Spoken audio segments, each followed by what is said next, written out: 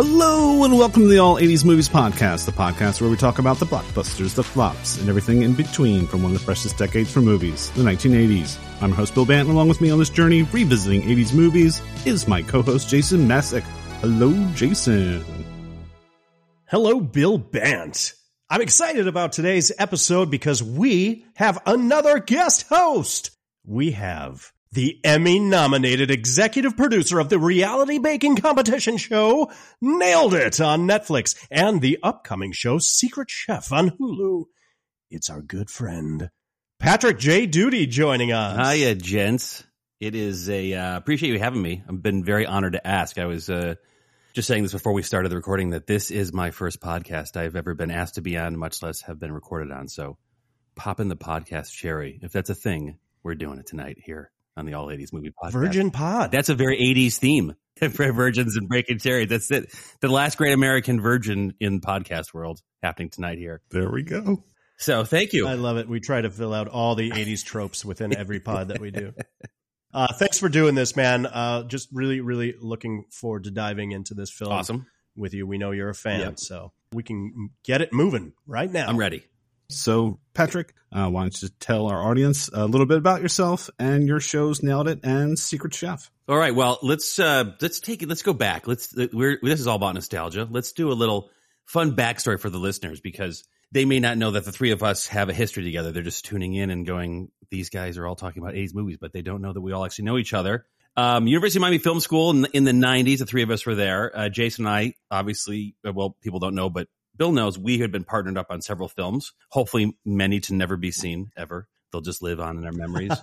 And then Bill and I are forever bonded from the time we played respectively Gomez Addams and Lurch for a Addams Family Values live promo event at the Parrot Jungle. And I recently posted the picture. It's a great photo. That was quite an event. You were a great Lurch. Little did I know your character work would come into such play in your whole life. But the Lurch was good. I looked like a doofus, but you looked awesome.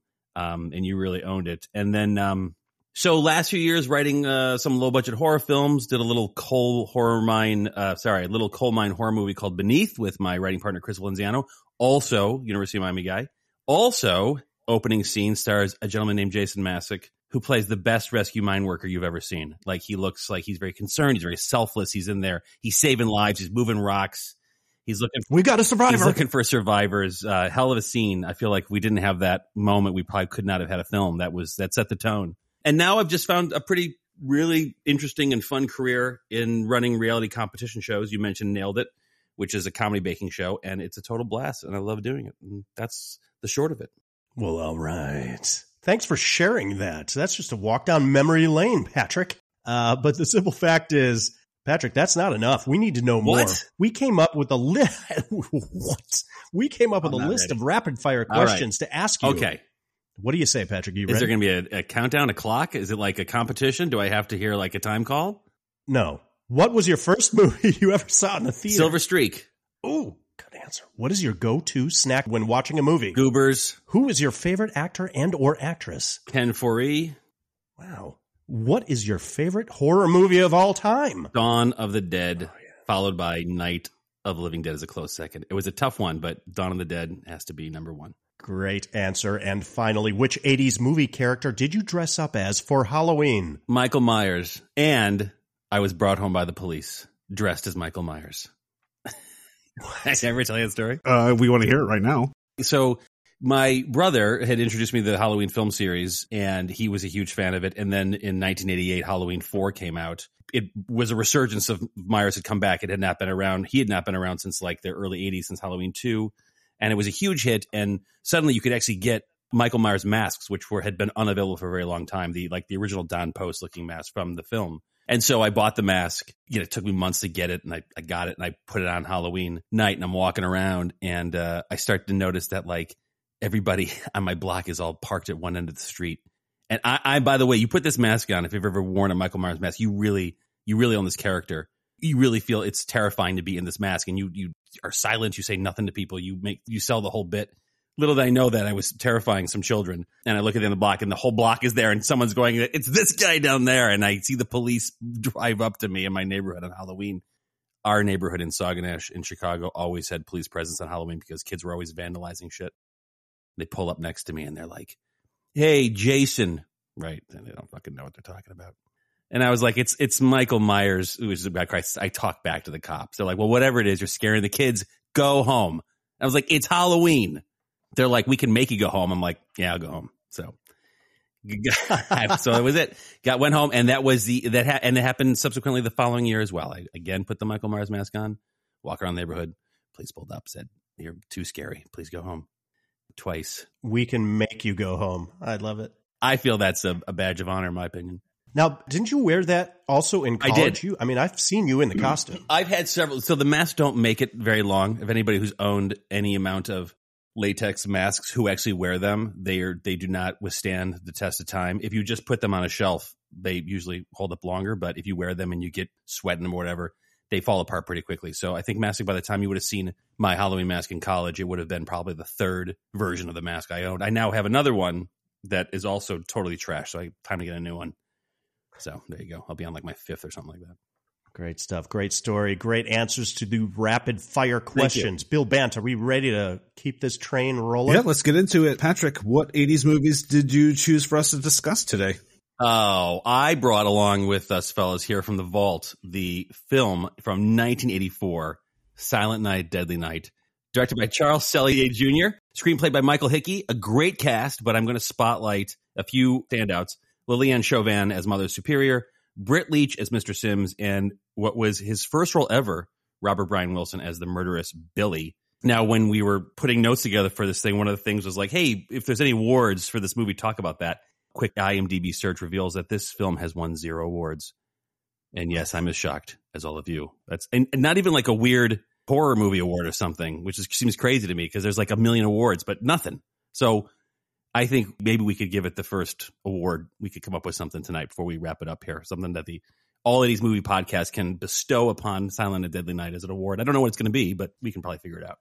Yeah, we can probably figure it out. So Silent Night, Deadly Night. So what is this movie about? What's on the box? You grew up in the 1980s and went to your local video store to rent this movie. You would find this description on the back of the VHS box. It is What's on the Box. Take it away, Jason. Bearing the emotional scars of a young boy who has seen his mother and father brutally murdered by a savage killer in a Santa Claus costume, 18-year-old Billy explodes into a lethal frenzy. He's asked to put on a Santa Claus suit himself to entertain the customers of the department store where he works. Reminded of the tragic events that have marked his life, Billy embarks on a killing rampage that is as ghastly and controversial as anything ever seen on film.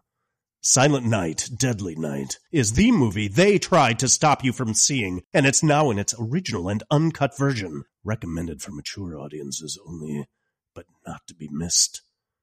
Santa's here. He knows when you've been naughty. Silent Night, Deadly Night.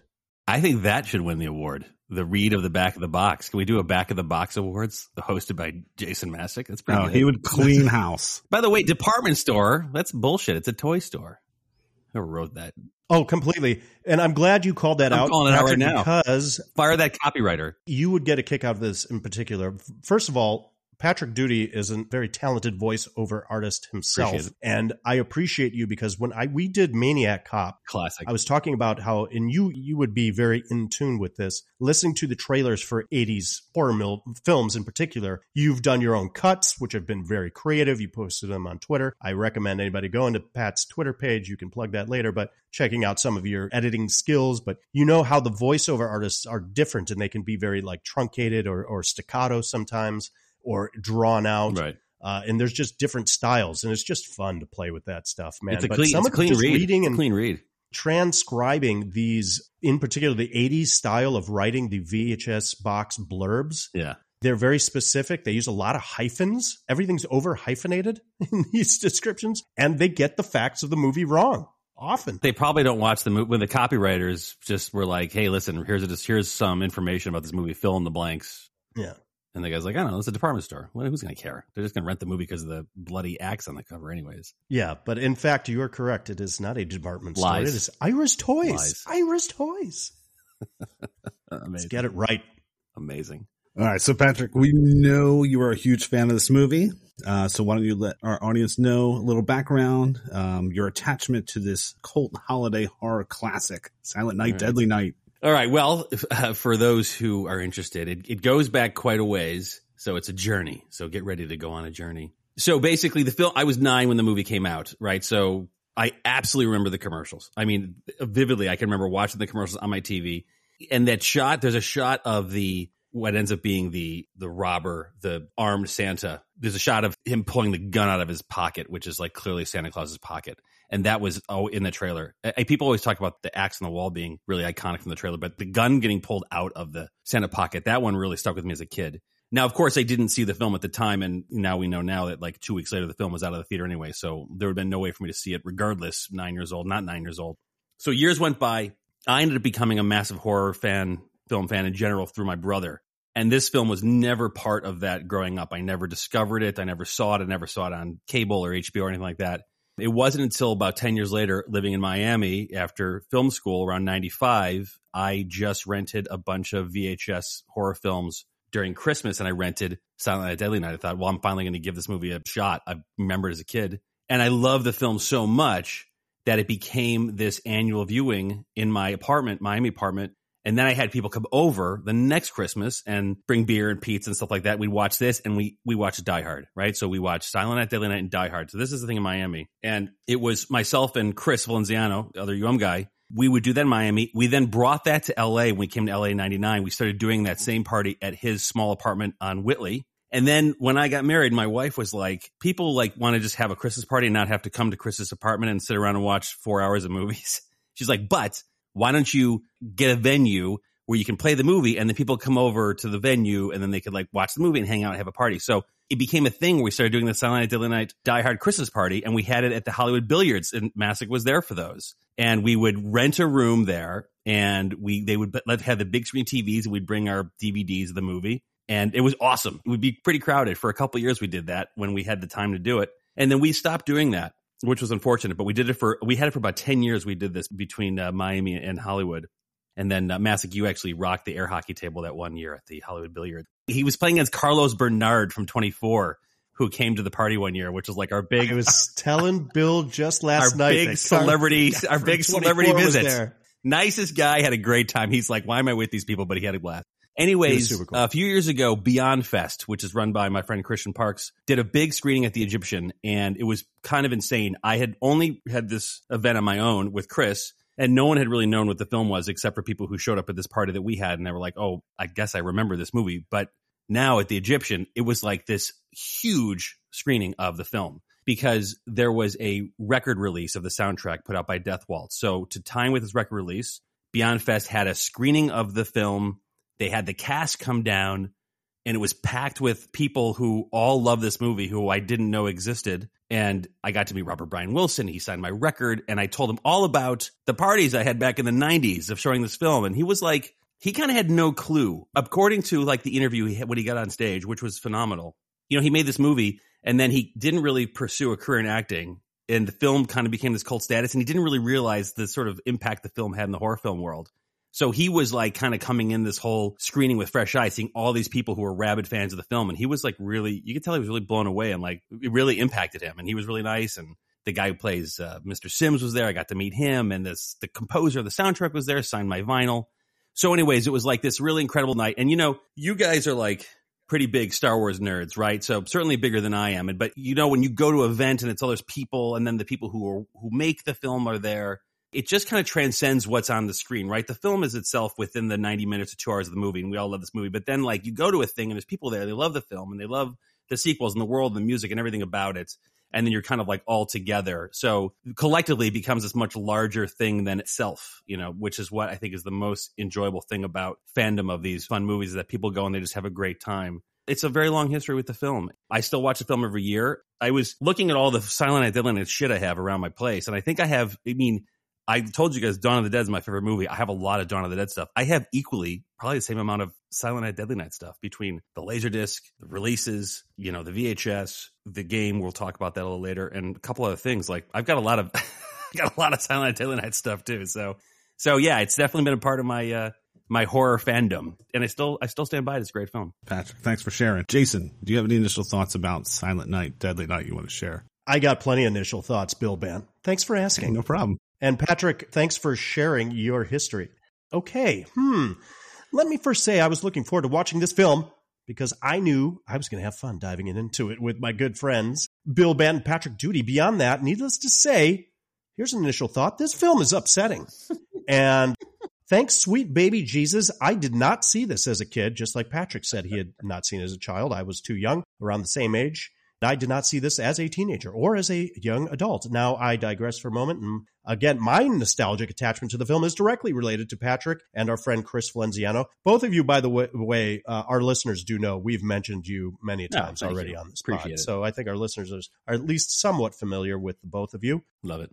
Hi, listeners. It's funny. I was talking to Bill. I couldn't remember the street that Chris lived on. I knew it started with a W. I thought it was, what did I say? Whittier, I think, but it was Whitley. Whitley. And that's the first time I was exposed to this film. And I did see it in just bits and bloody pieces. There was the party atmosphere going on, so I didn't get to really soak it up in its entirety. But I remembered the tradition and going to the Hollywood Billiards, and it was just a great time. Now, thankfully, I have been able to give my undivided attention to this disturbing, cheesy, hilarious, gory mess. Usually, I start my initial thoughts by mentioning some of the main players, but thankfully, Patrick took care of that for us. So I love the running time of this film. An hour and just under, 25 minutes? I mean, short and bloody, sticky, sweet. Love the image on the poster of Santa's arm still sticking out of the chimney holding the bloody axe. If you're a fan of this movie, that is an iconic image. It's just a great poster image. I love the setup for this film. It's very dark. It's stark. I love the setting, the feeling of the middle of nowhere, Utah. And we're introduced to the Chapman family and what seems to be loving parents to a 5-year-old Billy and a little 1-year-old Ricky as they drive to see their grandpa. It's what you do during the holidays. You go to visit family. But as soon as we understand that grandpa is staying in a mental facility, it all goes straight to hell. The Utah Mental Facility, which is a great name for a facility. The one mental facility in the entire state of Utah. It's not even like the Johnson and Hopkins, it's this Utah Mental Facility. Right. Or what town are they in again? Bartleyville? Bartlett's Field. Bartlett's Field, yes. Bartlett's Field Mental Facility. No, it's the UMF. Yeah. The Utah Mental Facility. We're going to come back and talk about those parents, by the way, because I don't think they're as innocent as everybody says they are. Oh, great. Ellie and Jim Chapman? Uh-oh. Now, I suppose really my main initial thought is how effective the setup is. Immediately turns the fantasy of Santa Claus on its head, and instead of focusing on the reward of being good all year, this is focusing on a child having this fear of being punished for being bad, and then literally sees his worst nightmare play out in front of him when his parents are murdered or, quote-unquote, punished by killer violent criminal Santa. That's it. As an audience member, I can only think of how scared I would have been had I been that kid. It freaks me out a little bit, even now as an adult. So for the next 20 minutes of the living nightmare for this poor son of a bitch, Billy Chapman, who at 5 years old endures the tragedy of losing his parents, then only to end up in St. Mary's Orphanage at 8 years old and having to endure the domineering and frightening discipline of Mother Superior. Watching Billy endure his childhood trauma is scary and it's horrific. And you develop this empathy for this kid. You really do. And you see why he becomes who he becomes. So I enjoyed the cold open and going into the first act. But here's another initial thought. I need to remember to skip the orphanage stuff upon repeat viewing. Don't need to watch that again. Bothers you that much? What happens to him for 10 years? We see him dealing with the torment of having just witnessed, by the way, 2 randos having sex in the orphanage. They seemingly like a couple of 25-year-olds. I don't understand. There's like kids in there, and then there's like very young adults living there. Hey, that's a question I should have written down. Is when do you age out of the orphanage? Foster care typically you age out at 18. So I'm not sure what's going on with that. And Billy obviously is living there all the way to 18. Like no one ever came to adopt poor Billy and Ricky out of the orphanage. They lived there their whole lives. But there's people having sex there. He ends up witnessing that. Obviously gets a beating of his life on that last shot, and then suddenly it's 10 years later. There's a major gap. Quite a time jump for we've got questions. We may delve into that further later on. So with some more initial thoughts. After that, this is a pretty straightforward slasher film with some really solid kills and great bloody makeup effects. I appreciate the simplicity. Once the backstory has been established, an 18-year-old Billy becomes triggered. It's killing time. Let the bodies hit the floor. We don't need to know where Billy lives now, who his friends are, or what he does with his free time. We only know that Sister Margaret still cares for him and his well-being, and that's about it. Billy literally goes wandering around town killing naughty people until he makes his way back to the orphanage. I mean, what else do you want? Is anything else necessary? Don't ask questions. Sit back, relax, enjoy some 80s tropes, some 80s boobs, and inventive kills. So overall, I liked it.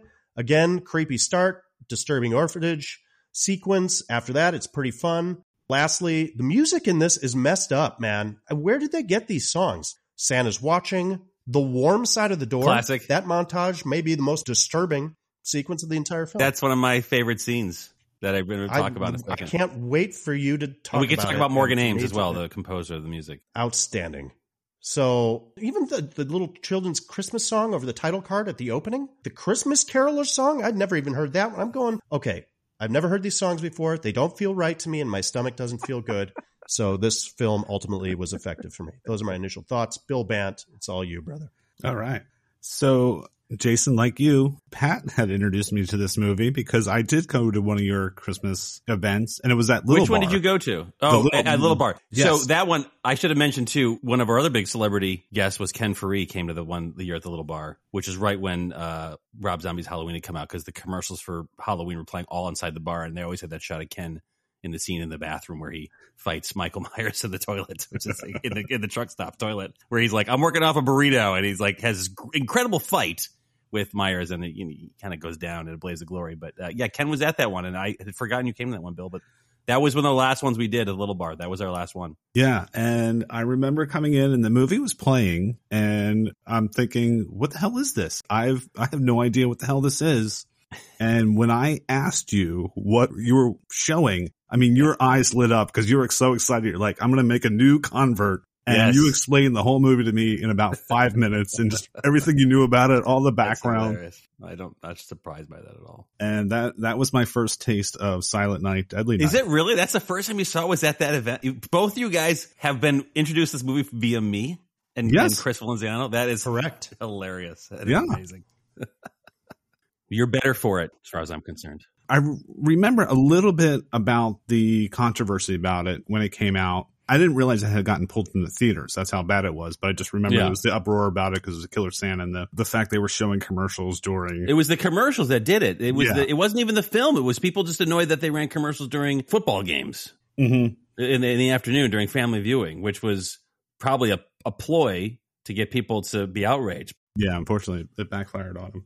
So watching this, I think the big surprise to me is how much it almost touches on mental health when mental health wasn't a thing there in the 80s. Like, we didn't really talk about it that much, and now it's so huge. And so I was like, wow, this movie in a way almost kind of resonates now, because here's a character who goes through this traumatic experience and is crying for help, and that help is being denied by this mother superior who thinks she's just going to do these forceful things to this kid, thinking she's helping, and all she's doing is hurting, and he's making it worse. And we see what the outcome of this is. He becomes a killer. So I thought that was kind of interesting watching this movie now. Like, wow, this movie would almost work better if it came out now than it did then. Like, Jason, the songs, like, I'm listening to them going like, wait, is this a real Christmas song?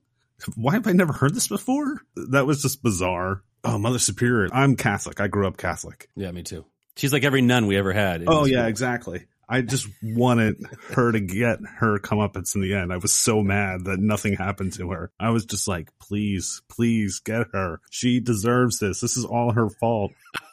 I couldn't believe how angry I got. But You're really laying that out there. oh, yeah. There's some This is some pent up There rage. is, Yeah, it's really there coming- is some. coming I was in having, fast I was and having hard. flashbacks to grade school, let me tell you. The thing that just cracked me up about this movie is how everything just happens abruptly. We have Billy's initial killings in Ira's toy shop, and then all of a sudden we see two people making out on a pool table. And I'm like, what? Wait, what does this have to do with the next thing? And then all of a sudden we have a scene where two kids decide to go sledding. And I'm like, wait, what does this have to do with the... It was so weird how things just jump. There's no kind of flow in it whatsoever. Like, why does Billy pick that one house, decide to come in and he's going to kill the making out couple? I don't know. it was just that kind of stuff I found. He knew they were being naughty. He's Santa Claus. He knows he has the power to know who's being naughty. I guess so. They weren't watching the kid. You know, they're supposed to be babysitting her sister. But what was the sixth sense? Like, we don't see him even like passing the house or anything. No, we don't. He just goes smashing in. He just comes smashing in. That's the greatest balsa wood door in the history of movies. It's like, I mean, it is spectacular. Oh. No wonder they're so cold in there. That door held back no heat. No, exactly. See, my take on it was that once he's triggered, then he's off. It doesn't matter. We don't need to know the why or whatnot. He has a sixth sense then. He also has super strength, apparently. And when he picks up the girl's body right through the antlers on the wall. Yeah, right. Even before that, when he kills Andy at Ira's Toys and he picks him up by one hand, he's got that great pose, picking him up by the neck by one hand. Anyway, doesn't snap the lights either. Sense of he's a sin seeker, and he just goes around town and he can just sense that sin is being committed, and they must be punished. And then I was trying to think of the last time we had a slasher that was that young. And all I could think of was Scream. And then, of course, Michael Myers, he does his first kill when he's a small child, but then he grows up and then starts killing again. But I couldn't think of anyone like an 18-year-old going around killing everyone like that. I don't know. That really fascinated me for some reason. It's interesting because it was obviously, hey, Halloween was a huge hit, and then Friday the 13th, and it's like, so let's capitalize on some sort of day that we can hang our hat on this horror idea. And of course, Christmas being the holiest of all makes a lot of sense. And it's not the only horror film to come around. Black Christmas had been around, which is another great Christmas horror movie. But I do love that they spend so much time giving you this backstory relative to like a lot of films where, like, without giving away too much in the Friday the 13th, for those who haven't seen it, there's a little backstory there as to what's going on. But here it's like, there's quite a confluence of events. The fact that Grandpa plants the seeds and literally on the same night. Right. It's weird because you almost sympathize with them. Yeah, you do sympathize. I mean, by the way, the kid who plays Little Billy in there that's an incredible performance. I mean, he's really adorable.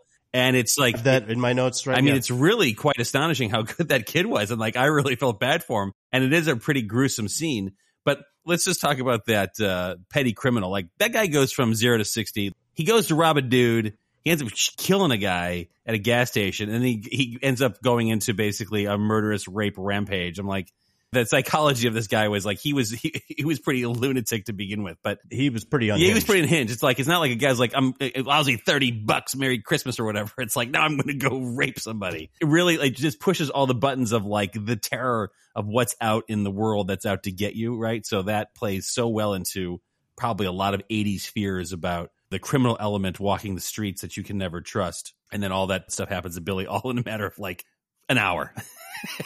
I put the $31 in the inflation calculator to see what that was. And it's like $220. I'm like, hey, you didn't do too bad. $31 in 1971. Why are you so pissed? Awesome squib work on that guy too, by the way. Like the biggest belly of squib when he gets shot. Oh, yeah. It's the giant blocks under his shirt. Ridiculous. And by the way, the aging thing, like Sister Margaret never ages. Like in that 10 none of them. You do the 10-year jump and they're all okay. Great skin. Only Billy ages. Yeah. Yeah, because I don't even think his brother ages correctly. No, not really. He should be a little bit older than you are. At the end, he's supposed to be 14, and he looks like he's 9. Naughty. Amazing. All right, so let's move on to favorite scenes or moments from Silent Night, Deadly Night. Moments can be an Easter egg, joke, a certain shot, cameo, montage, music, etc. And scenes are, well, a scene from the movie. So, Patrick, why don't you start us off? What is one of your favorite scenes or moments from Silent Night, Deadly Night? We mentioned it already, but the montage of Warm Side of the Door is probably my favorite scene in the whole film. I had that down too. It's a great scene.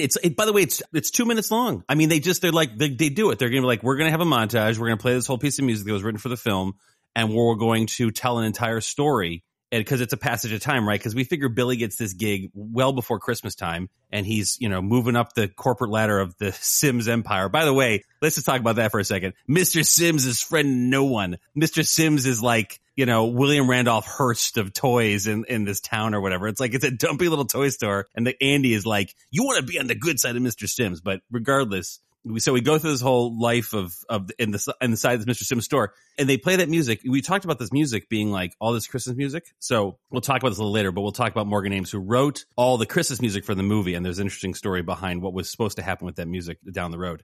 So I love that scene. I like it because it's totally played in earnest. It goes right into the first time we see Billy as a grown-up. The guy doesn't want him. He's like, I'm sorry, I can't take a child. She's like, oh, not a child. Here's this handsome fella. And he's like, hi, I'm big and bulky and beautiful. And then the guy's like, oh, indeed, you can come work at my store. Things are looking up for Billy. The thing that makes this movie really work is that nowadays, if you made like a throwback movie or an 80s throwback movie or whatever, we throw it in with a bunch of tropes and we would like wink and nod at the audience.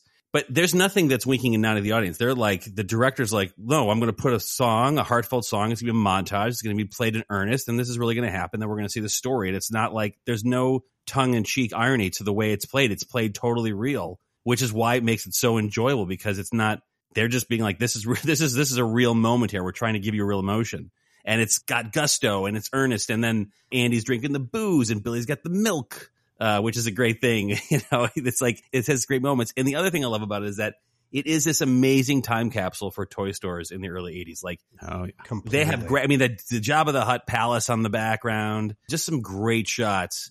And it's funny now because you could never get away with, let's just put whatever toys we have around and then we're going to have blood all over them. Like, you know, obviously they didn't care then, or if they did, they figured no one's going to come after us. But that, to me, is one of the hallmark moments of the film. And I think anybody knows the movie they know that song, they sing that song. It's an iconic moment within the film. And I just love it for it being so unabashedly what it wants to be. It doesn't pull any punches. It's like, we're going to do it. We're going to fully go for it. And that's why I think it's a great scene. Pat, I was 100% with you on that one. I love that scene. And like I said, the toys, there's He-Man, there's Star Wars, there's Smurfs, there's Muppets. Like, yeah, you could not get away with that now. No, I mean, it's amazing. Yeah, they did. And the same thing, we'll talk about Dawn of the Dead real quick in the mall. Like, they just shot in the mall. I mean, you could see every single mall department store, every single mall store in that mall that's like, there's mayhem and madness everywhere. And there's like JCPenney logos and everything. It's crazy what you get away with. So before our society became super litigious, or before they worried about claims, they were just like, yeah, it's a toy store. Like, we're not focusing on the toys, so therefore it plays as background. I suppose if someone decided to take the Jabba the Hutt toy and shove it in someone's eye, then maybe they would be more concerned about it. But as a toy store background, but it is a great moment if you're an 80s kid to see all that stuff. And by the way, I love those kind of toy stores. I don't know, in Chicago where I grew up, there was a great toy store on Devon Avenue called Cut Rate Toys. I mean, it's like famous North Side Chicago toy store.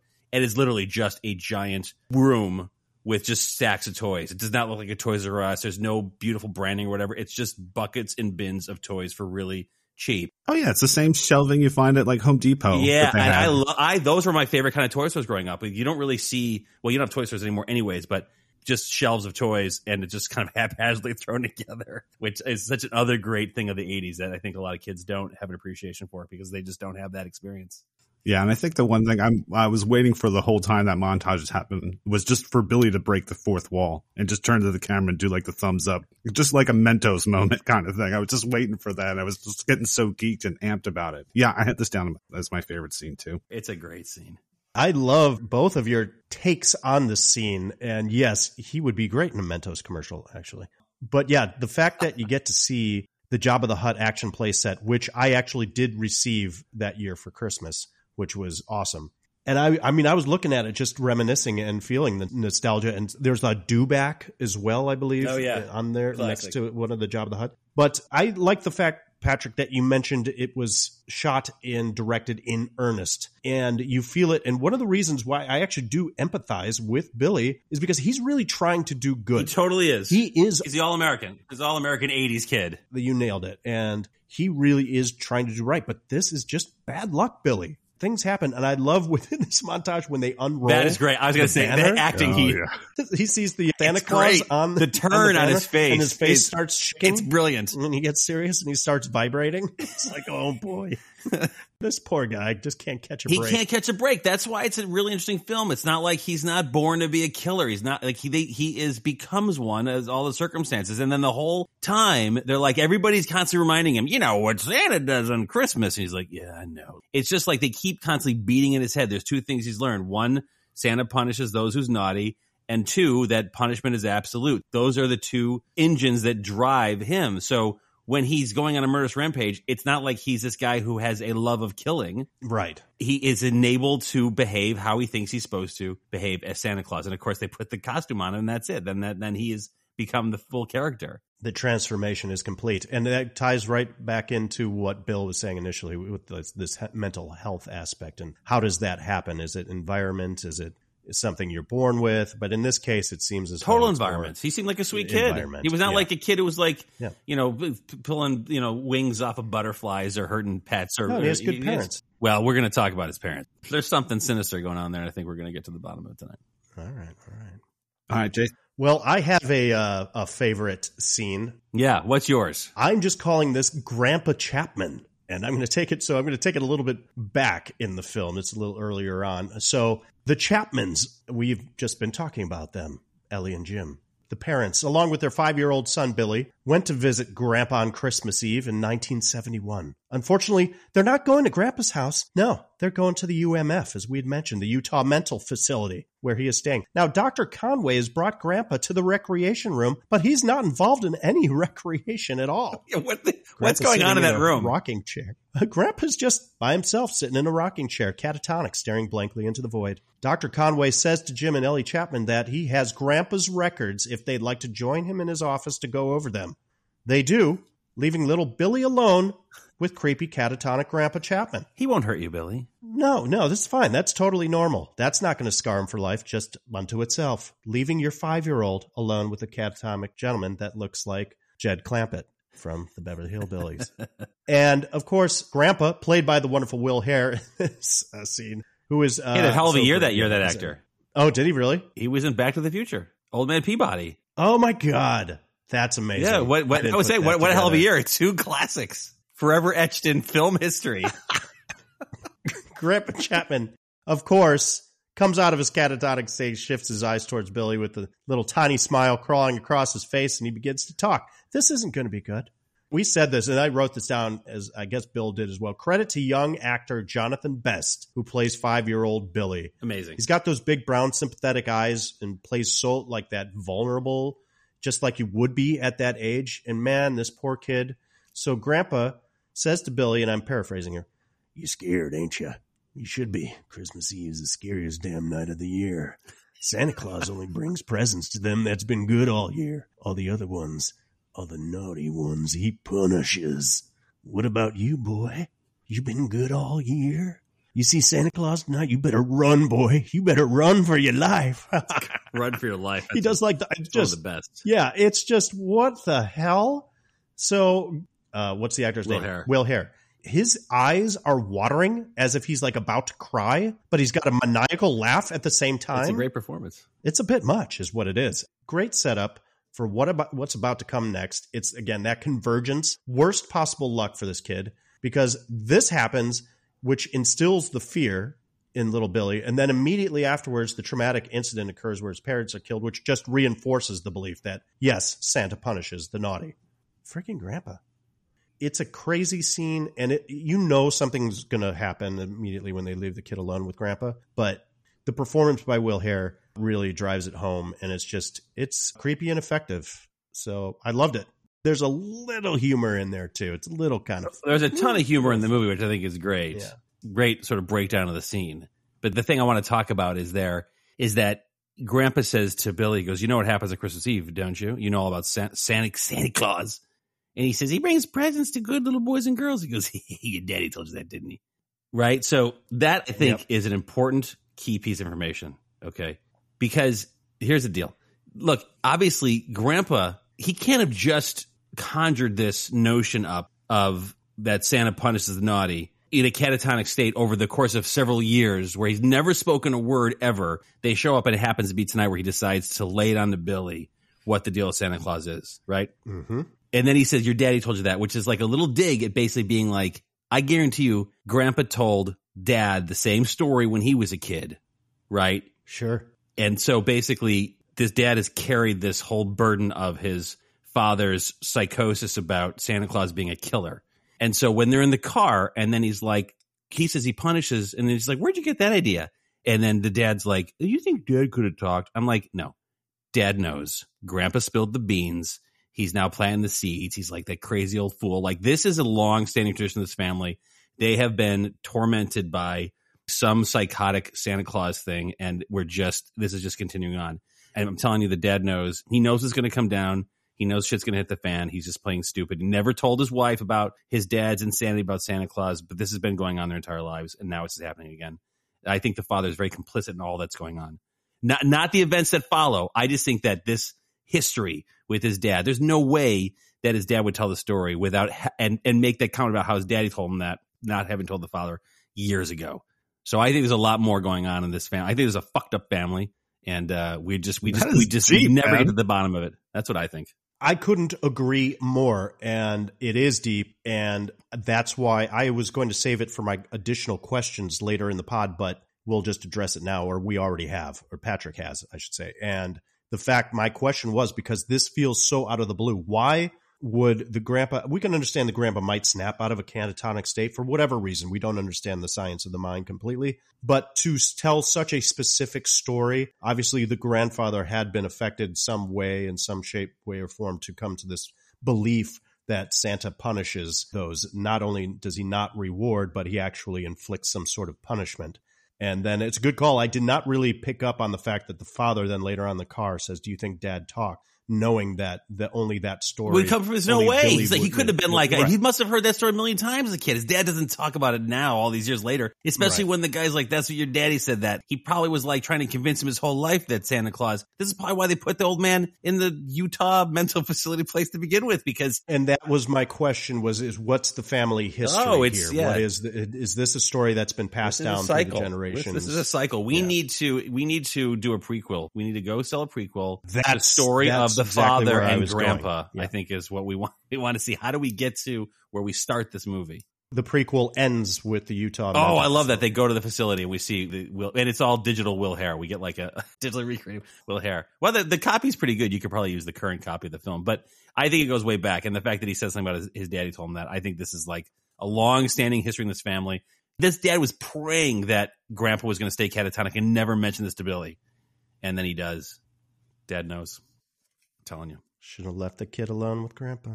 I had almost put this down as one of my favorite scenes, but because I had so many questions, if I had asked Pat about this, he would have explained this all to me, and it would have been my favorite scenes. But if you think about it, the grandpa is probably the scariest character in the movie. I think he gives the biggest scare. It's kind of a freak out if you think about it. Well, that's because I think it's a family member that you're supposed to trust. I mean, it's always like you don't want grandpa to be going around spreading crazy ideas in your head or potentially being dangerous. I mean, here's a kid 10 minutes ago was all excited about Santa Claus coming to his house, asked his parents what time he's coming, and now he's like, get that man away from me. I don't want to see him. That's scary shit. I think he's the scariest character in the movie. It's traumatic. Can you imagine? It's the best fantasy you have as a child.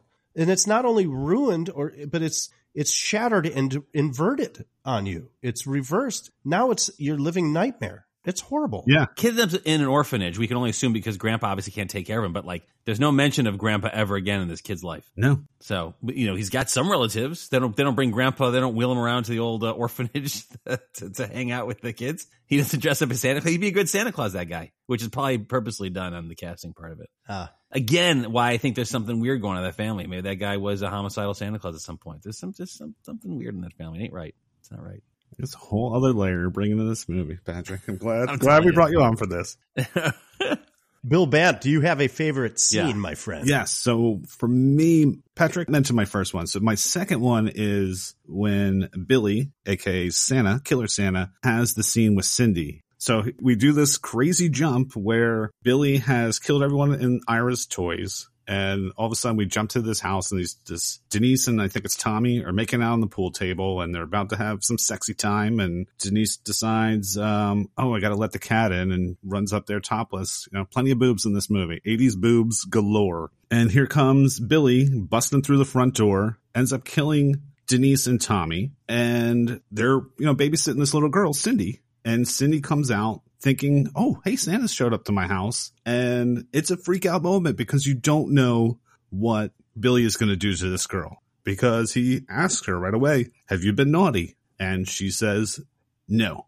And he emphasizes, are you sure you haven't been naughty at all? And, as an audience member, if you're watching this the first time, you're like, oh my God, don't say yes. Please don't say yes, because Billy, he literally has an axe with him. And you're like, oh my God, we're actually going to watch a kid get killed or, we don't see it happen, but it's implied that he's going to kill this girl. And, luckily she answers, no, I have not been naughty. And she's like, are you going to give me a present? And he reaches into his pocket oh my God, he's still going to kill her. It doesn't matter. And he pulls out this box cutter knife that he uses at the store, and he's killed some of the employees with it. He killed Pammy. It's got their blood on it. Yeah. And he hands it to her as a present and does the most artificial smile you ever would see. And she's excited she's getting a gift, but it's, what the hell is he handing me? Like, she doesn't even know what it is. And then Billy just leaves, and you're just kind of like, oh, thank God.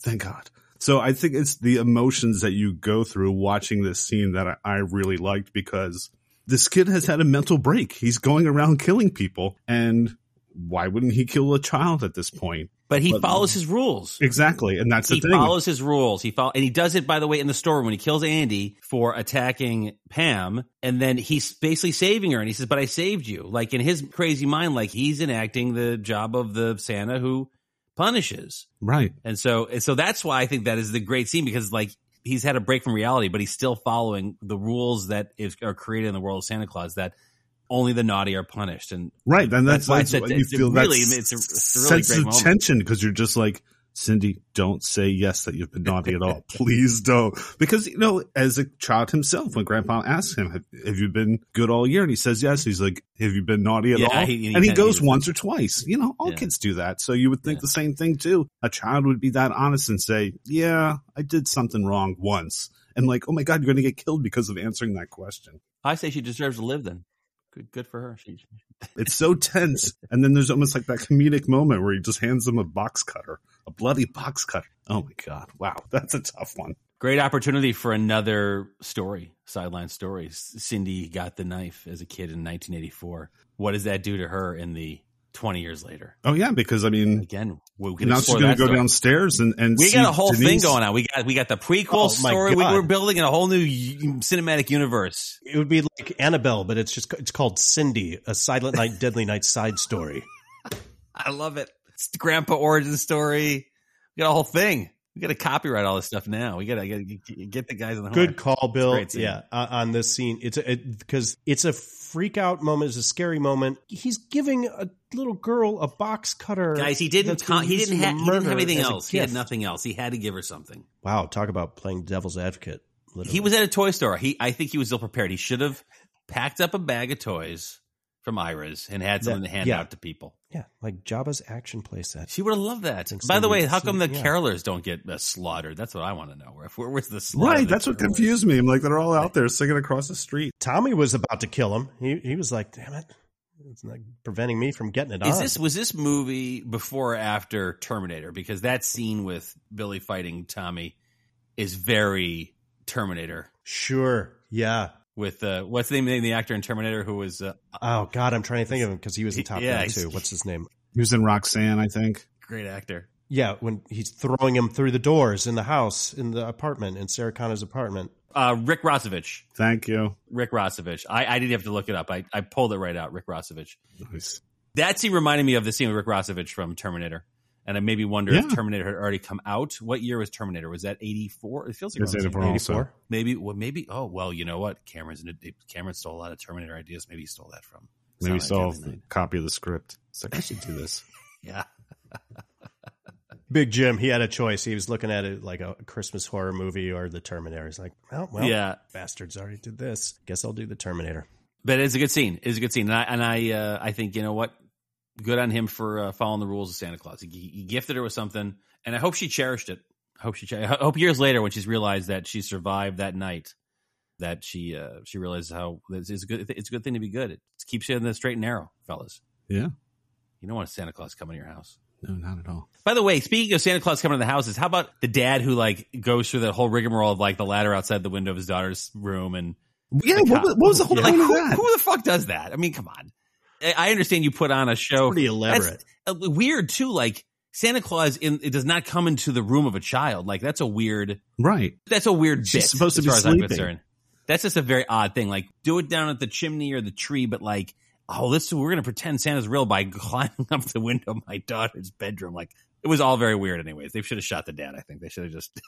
Yeah, he deserved it for being an idiot. Being weird. Spare the priest to shoot the dad. Poor priest O'Brien, Father O'Brien, the deaf and dumb and blind priest.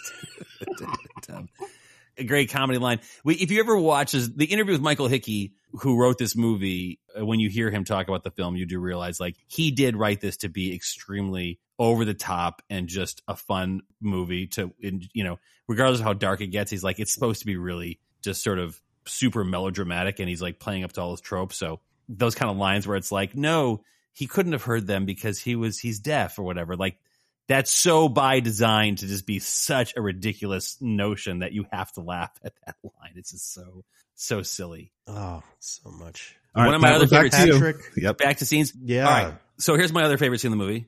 It's a scene with Doug and Jim and Bob and Mac, the guys who are sledding. Oh God, yes. Go ahead. That was my next scene. It's a great scene, and it's a great scene because first of all, there's a couple reasons.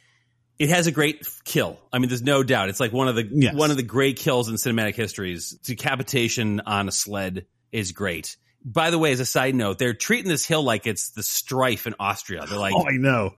I mean, they're like snow, and it's all show what I'm going to do. It's over. like it's got about a 1 meter drop. I mean, like there's no incline. No incline. It's so like he's like, check it out. Watch what I do. Woo! Woo-hoo! Woo-hoo! It's like he's going about 2 miles an hour down this thing. You think treat it like it's the slalom or something. So that I think is hilarious.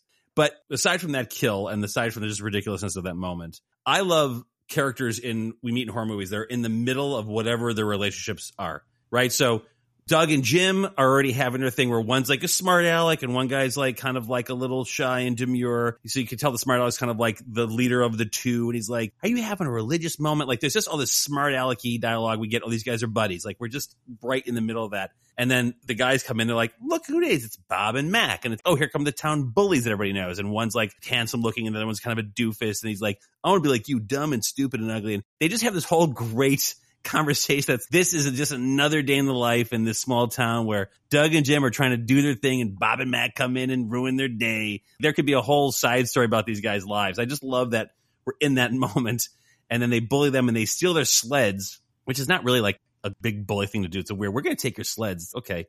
So that whole exchange that they have before the sled happens, I just love all that stuff because this is like, we don't waste any time learning who the characters are. We're just in the middle of the characters living their lives on Christmas Eve sledding. We just know exactly who the people are. I always think those are really interesting and funny scenes, and the four actors are really good in that moment. They are. It's a good scene. There is something that's weird in that scene is like the way that the geography does not make any sense. The two kids run off, so they don't witness the murder. Then Bob, whichever one's Bob and Mac, he goes to the top of the hill, comes down. Then he's like, you come on down. And then he's coming down what seemingly like is about 10 feet from him, but he never sees Billy jump in front of him. Like he just sees the decapitated head come down. So he never witnesses the heading, but he didn't look that far away from it. Did he not see Billy jump out in the middle of the sled and kill him? And also, why does Billy leave someone alive? Like, why doesn't he also kill that other kid? Yeah, I was waiting for that. You're waiting for that moment. Yeah. And then there's a scene in the police station where the cop was like half in the bag. All bad news, sister. We got 5 more bodies. And you realize the count is everybody from Ira's and then the couple and then just the one sledder. He let the other kid go. And also it made me wonder, is the rule here, is Billy killing them because they're bullies? Would he have killed Doug and Jim if they had just been sledding without Bob and Mac? Would he have created this incredible moment to jump out from out the thing, decapitate somebody if they had not been bullying? He does say punish when he jumps out. Yes. So I'm assuming it's like... I actually had to use the closed captioning and it said, on my screen, it said naughty. Oh, no, maybe it says naughty. Yeah. What he says because one of his key couldn't tell phrases. What he said. Yeah, because he jumps out and he goes, Rawr! And I was like, what did he say? Punish? Maybe he said punish and naughty at the same time. I just wanted to clear that up. So anyways, I love that. Bob and Mac. If it isn't Bob and Mac, that's one of my favorite scenes. It is a funny scene because once again, it just comes out of nowhere. And, I usually try to watch the movie twice for the pod. And when I was watching it the second time, I totally forgot about the scene because it comes out of nowhere and you're like, oh shit, yeah, there's a whole scene in the woods. Yeah. It's like a 2 or 3 minute scene. It is. We live in the world of one of the longer scenes in the film. Doug and Jim and Bob and Mac. We learn a lot about these guys before one gets killed. I really respect it. I think it's a great call. I broke down this entire scene. I love this scene. Because it is, like you said, Patrick, it's relatable because of the characters. You can relate to these characters. You know these kids. They're relatable in the way that, yes, the dialogue is one's giving, they're jabbing each other and they're kind of ribbing each other. And it's the common things that kids say to one another and making fun of one another. But also there's a little bit of a stock character thing. You're like, oh, I know these guys. We've seen these characters before, especially when the bullies jump out. And one of my favorite parts is when the bullies do that snickering kind of thing. They,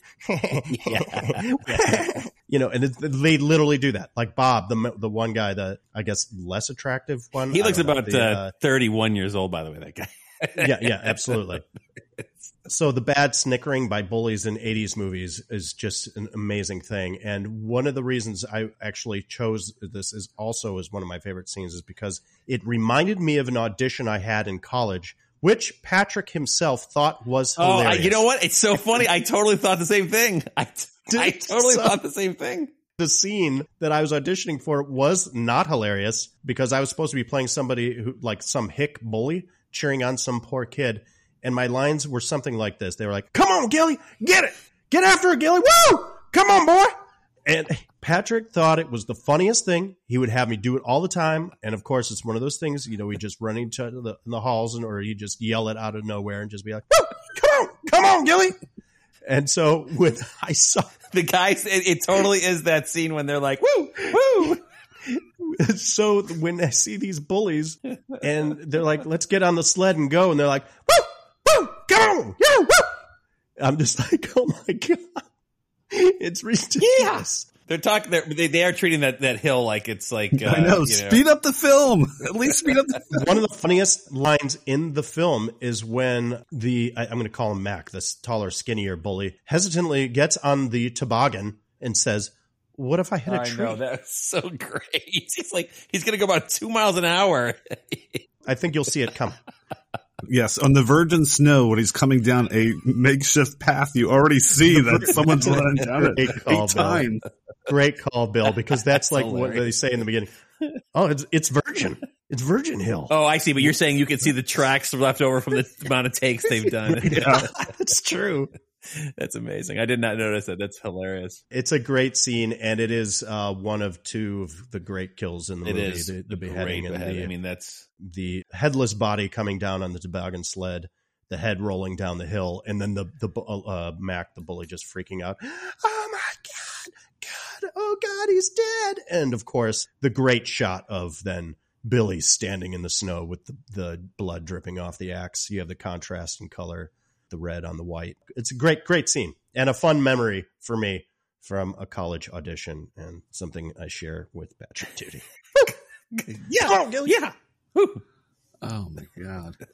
All right, Jason, we're on to you. Favorite moment. I'll make this quick since I just kind of shared that scene with Patrick. My backup favorite scene then was because I like the pacing and the feel of this is when I believe, is it Officer Barnes? Classic character. Towards the end, after he's shot poor Father O'Brien dead, who was the deaf Santa Claus.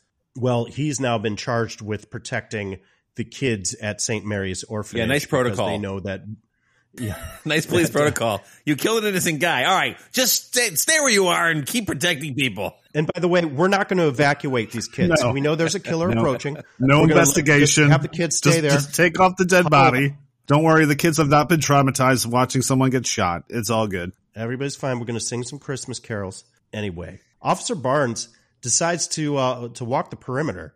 So I like this. I like this because this is what I liked with the sound design. What they did was they had the kids singing the Christmas carols and it's echoing through like kind of the windows out to the exterior where you have Officer Barnes walking the perimeter of this orphanage, which is very isolated, which I also like. You know, that's scary. That was to cool. itself. It's very much out in the middle of nowhere. And so he's walking through the snow and then he looks off to the side, which seems to be, it looks like a woodshed at first. And the door is opening and swinging. All I can think of it that moment, I said to myself, woodshed, like little Evil Dead action. He, of course, decides to go investigate, and he goes in, and then it leads downstairs into, is it supposed to be like a furnace room? Is that what it was? I don't even know what it is. Yeah. What I like about this, and it was done on Friday the 13th. Bill and I talked about one of the nice film techniques that they use where it's all tension building. Nothing actually happens. Yeah. It's all about the anticipation of something happening. So Officer Barnes goes down the stairs, goes into that furnace-like boiler room type area, does a full 360, and we follow him all the way around as he's investigating with his gun drawn, waiting for the killer Santa to appear. Nothing happens. He goes back up the stairs, And they lull you into a sense of security and safety because the music cue is this jingly bell, like very peaceful song. And then it's the classic, the axe comes flying in and nails him in the chest. Killer Santa, Billy Chapman, takes out Officer Barnes. And that was a pretty well-paced, tension-building sequence. Even Barnes, when he's at the top of the stairs, is like, okay, I'm safe now. He gawks up. He's like, another day in the police department where I murder deaf priests, but I'm going to make it through. There'll be no IA, no internal investigation for this. It's going to be a clean kill. He couldn't have helped it. He couldn't have helped it at all. It's great. But yeah, that's all I had for that scene, I believe. Yeah, because you really think it's set up that, this is where Billy's been living. It's not established where he's at, and then just like, that's interesting. I never thought about that. That's where like he. Yeah, because if he grew out of the orphanage per se, he has to be somewhere. So I'm assuming that's where he's going to be. Oh, I see. You're saying when he's Killer Billy. That's what I was investigating that. I mean, he's only been Killer Billy for like 24 hours. The question is, where was he living after he aged out? I don't think he's aged out yet. There is one shot of him when he awakens from, because earlier when he's working at Ira's Toys, he's imagining having sexual relations with Pammy. And then he awakes from the nightmare in bed in a room and cowers in the corner saying, I'm trying to be good. I think that's the orphanage. Isn't that the orphanage? Is that supposed to be? No, it looks different because it's all wood paneling. It looks totally different. Yeah. Maybe he's on the third floor. Yeah, maybe. It's possible. That's the third floor rooms, guys. We don't see that rooms.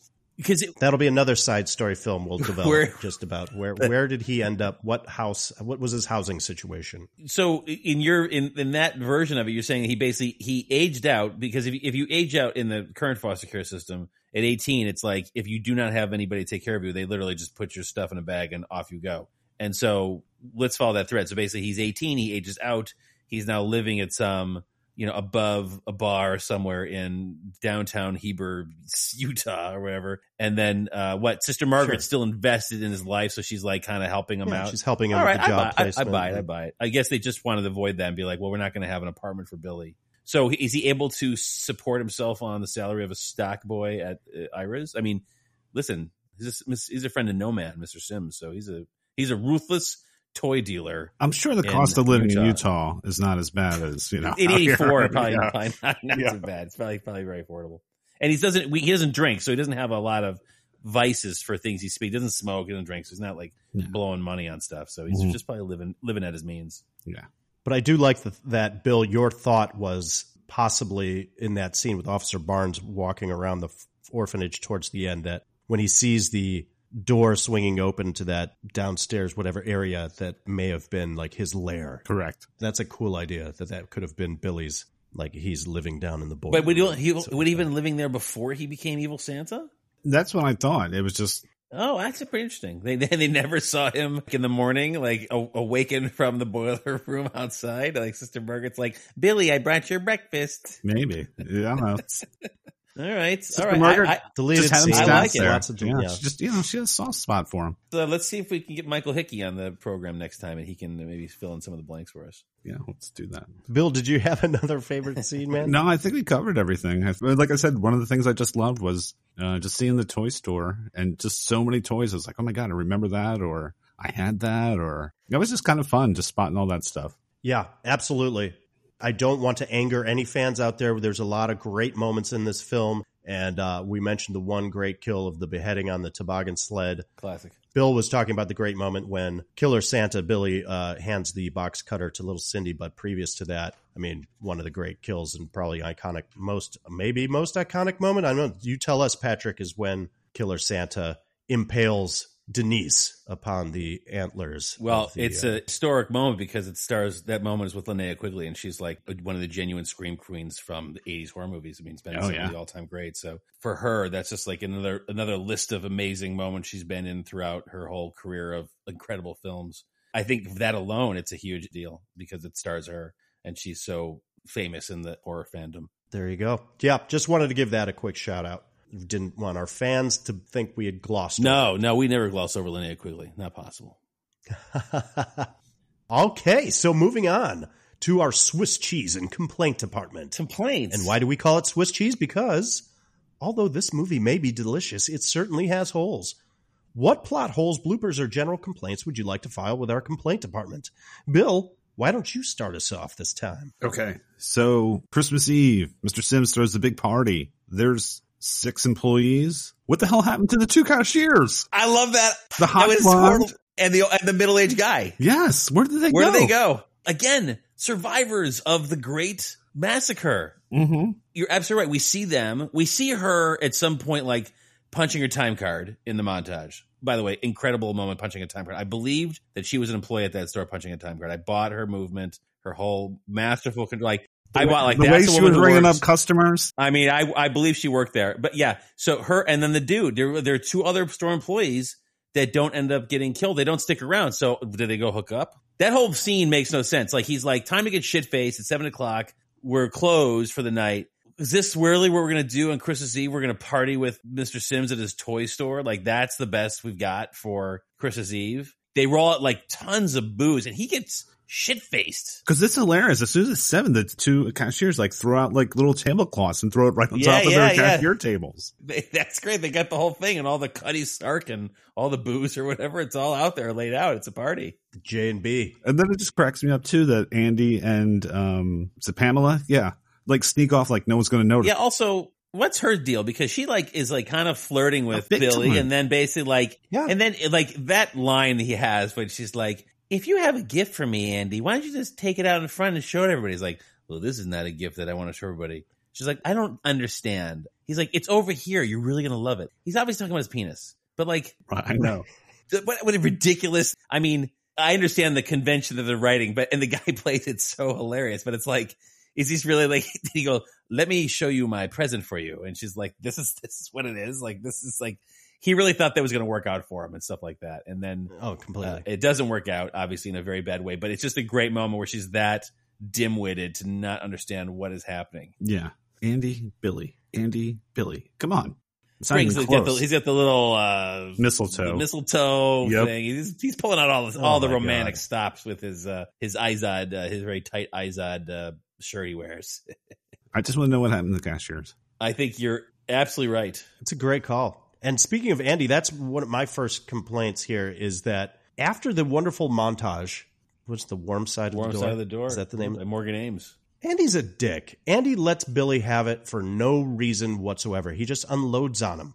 Now, it's understandable that Billy's a bit unnerved because it's nearing Christmas time here, and his face is vibrating whenever he sees an image of Santa Claus. But he's shown no lack of effort on the job. I mean, Billy's still holding his own. Yeah, he's pretty And kicking Andy ass. just unloads on him and is like, "You really are basically getting on my last nerve. Your attitude is terrible." He's like, and jumping all over uses me some and vulgarity. everything I say. And Billy's like, "You really shouldn't talk like Yeah, and he goes, "Well, thank you, Ann Landers," which makes no sense. that." He says, "Thank you, Ann Landers." Like, it's not an advice column comment. Like, it's such a weird reference. Thank you, Ann Landers. It's very weird. I'm just calling out Andy in this moment. It was just a little jarring, my complaint here, because I don't understand why they had Andy unloading on him after we've just been shown that Billy is a stand-up employee. I think it's because he Totally knows that it's just weird. Pam is kind of into the. She wants to get on the Billy train. I I got you. think so. Again, I'm not really sure that what the delineation of roles people did at that store. I'm thinking Billy's just freaking out because of the whole Christmas thing, and it is affecting his work, but we don't see that. We never see it. No, we never see it. We just see Andy's just going off on him. It's like, we don't see a moment where he's like, move those boxes. He's like, I'm not doing it because of Santa Claus. Yeah, he trips that one time, and that's about it. He does help the kid get the toy from the top, and then the kid gives him a kiss, which is a very weird moment. I like when he's like, when he's like, as Santa Claus, like, he's so good with children. They're literally 3 feet away. They can't hear him say, stop it, or Santa will punish you. They don't hear those lines. They're standing right there. They're not like on the other side of the store. Yeah, you can't tell your daughter is terrified. He's so good with children. Isn't that just a universal complaint, especially with 80s movies, or even today sometimes? It's the spatial arrangement. It's that issue with the space between objects, humans, beings, and things and places where clearly either you can or cannot hear things, and it's just overwhelmingly obvious, and they assume the audience is stupid and wouldn't pick up on it. He's so But, good with yeah, kids. we're like, No, he's You can not. clearly see that he isn't. He's being awful to your young daughter. You He's are truly being awful. You are less than 12 inches away. And you might notice that she's tearing up right now. She's crying. So you should probably leave. Find another Santa that doesn't have a box cutter in his mouth. Yeah. What was Sim's relationship with the lady in that place? Oh, yeah. They got a thing going on. I think so. drunk, and they're singing later on together, and she got the funny hat on or whatever. Oh, she's a goofball. She gets a good death with the bow and arrow. Well, I'm just going to jump right into my other complaint. Should Iris Toys be carrying an archery set that can kill someone? Well, I don't know. I buy it. You can buy sporting goods at a toy store. Really? Sure. Usually it's the flimsy string with the suction cup arrows. That's kind of what I would be expecting at a toy That's store. what they should have used. Maybe That's a Nerf? He should have killed her with a Nerf arrow. Like it went in her throat and she choked. It's a pretty impressive shot. Listen, it's the hottest toy shop in town. It's Sims. Everybody goes to Ira's. That's a good point. You're right. Maybe they shouldn't have like a full on full-blown maybe not. Maybe it should set have been more of a kids one. Interesting. Okay. All right. I hadn't thought about that. It's a good point. You know what? This movie fails in my book now. It would have been great if it was like a crossover from Friday the 13th, where it was like the Friday the 13th archery set, like a horror theme. I like that. And that's what he uses to kill. Yeah. That's a good one. All right.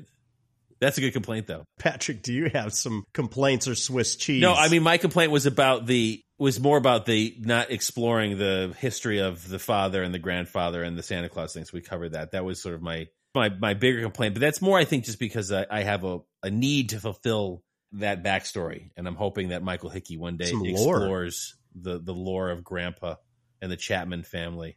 That could be, if you like Silent Night, Deadly Night, the Chapmans. That could be a six episode series on Netflix. A prestige horror drama. Let's do it. That was the thing I was going to talk about. Okay. Bill, did you have anything else? Okay, so Sister Margaret, she feels sorry for Billy and gets him this job at the toy store. I mean, he has a problem with Christmas. That's the epicenter of Christmas is a toy store. Why would she put him in that situation? Make him a dishwasher. Good point. Not only does she know that the kid had a traumatic childhood, she knows that Santa is absolutely at the center of right. So why would drama. She get him that job? Find him somewhere else. Really good point. Again, she set him up to fail. She set him up. I'm telling you guys, there's something sinister going on between Grandpa, the dad, the nun. They're all in a cult to bring back Killer Santa. There is some larger story at play. It's like the Thorn series trilogy in Halloween, where there's like a cult of Michael Myers. There is a cult of Billy. It's all been put in action, and Sister Margaret is part of it. It's like Rosemary's Baby. That's great. That's super creepy. It's great. You got to flesh this out. Because you're right. She's a smart woman. Right. She takes care of kids. She knows kids. Maybe she was hoping that, she puts them there because the season's coming up. She knows it's going to get busy at the toy store because of Christmas. So right. Yeah. And she waits until Christmas Eve to call and check on him. I'm like, you should have did that a little bit earlier. And then when they're like, oh, he's putting on the Santa suit, she's like, holy shit. It's like all of a sudden she puts it all together in her head, like, oh my God, I've just made a horrible mistake. Didn't see that coming. Maybe she didn't know that the toy store had a Santa Claus. Like, if we're going to give her the benefit of the doubt, maybe she didn't, maybe not all toy stores had. Maybe she thought, oh, they're going to be at the Gimbals. True. Sims isn't going to have a toy store Santa Claus. Again, this leads us to believe, what is her relationship with Billy? Like, you're right. If he's living at a place, she gets him a job. Does she never check on him once? Like, she gets the gig for him, and then she disappears for months until Christmas Eve. When she's like, I'm going to give the store a call and see how Billy's doing. Mm-hmm. And then Nanny's like, he's not working in the stockroom anymore. He's got a new job. Like, he's such a jerk. Ho, ho, ho. Yeah. And why does Billy not refuse to take, is he a people pleaser? Why does he decide to take on the Santa Claus gig at that point? That's what I thought. I guess Sim says, you'll do it. Whatever. Like, whatever you need, Mr. Sims, I'm here to help. And then he puts on the Santa outfit. Doesn't he go, you know what? I had this thing as a kid and my mom, and that's a long story, but I'm not really in the whole Santa Claus thing. Can we get someone else to do it? I think he is a people pleaser. He just wants to do, if that's the job he's been given, that's what he's going to do. But yeah, and then he does. He could have probably said something along the lines like, this might make me snap. Just give you a heads up. I guess in his mind, he's never once had we've never seen in his backstory, an inclination for violence. We've never seen a couple of moments where it's like he almost punched a guy and killed him, or he hurt somebody, he went too far or something like that, where it's I don't know my own strength. Besides knocking out Santa. But that was because of the knockout. It was kind of provoked. That was provoked. Totally provoked. So you're right. I guess that's true. It's a good point. We did see that when we punched Santa Claus. Again, another thing you should have told the guys, hey, I punched Santa when I was a kid. I'm probably not the best guy to be a Santa Claus. Oh, details. As you said earlier, Bill, there's a lot of navigating the story of convenience to get us from A to B. It's like, we got to get Billy in a Santa Claus outfit. So he gets a job at a toy store at Christmas time. And then the Santa Claus breaks his leg skating or something. And they have no other choice but to get Billy to play Santa Claus. So you're right. It's like all these random, hey, like Masick said, this kid cannot catch a break. He just cannot catch a break. With poor Billy. That's true. That was kind of a weird scene too, where she's talking in code like, oh, we need an employee. I'm like, just say. I know. Why does she just not fucking just come out right and say it to him? She's like, this one's of the male persuasion. It's like, lady, just say we need a Santa Claus. Hitting the bottle a little early. The party hasn't. She takes 9 sentences to tell him what she could say in one sentence. Hey, Mr. Sims, there's no Santa Claus. And then she frustrates him so much. He's like, well, then call the temp agency or whatever. She's like, why are you getting so mad at me? It's like, well, because you're being so obtuse. Just give him the information and move on. She deserved that arrow. Especially because of that hat. That too. Jason, any other complaints? That was it for me. I think we could move on. All right, it's time to move on to, hey, it's that actor. So in this segment, we spotlight a character actor you have seen in many other films, an actor making their big screen debut, or an actor that makes an uncredited cameo. It's, hey, it's that actor. So Patrick, who is your choice for, hey, it's that actor? Is there anybody left we have not spoke about? No, I mean, I feel like we covered. I mean, Will Hare seems like that's like a huge one because of Old Man Peabody, and Linnea Quigley. Is pretty good, but Lillian Chauvin was a pretty big actress, and I don't know if you guys know, but she did like a really weird series on. It almost looked like a cable access show or something from the 80s, where it's all about like helping young actors navigate their way through Hollywood, and it's on YouTube because she does have such a distinct voice, so it just sounds like Mother Superior telling you how to behave when you come to Hollywood, and it's a thing she produced and directed. I thought that was a pretty interesting sort of tidbit of history. But I guess she was really good friends with Charles Cellier Jr., and that's how she ended up getting cast in the movie. And he said, like, she's really the nicest person in an interview that he talked about. And then she plays, like, this horrible, horrible human being in the movie, but it's not at all who she is. She just had a great time playing the role. But she does a great job. I hate her.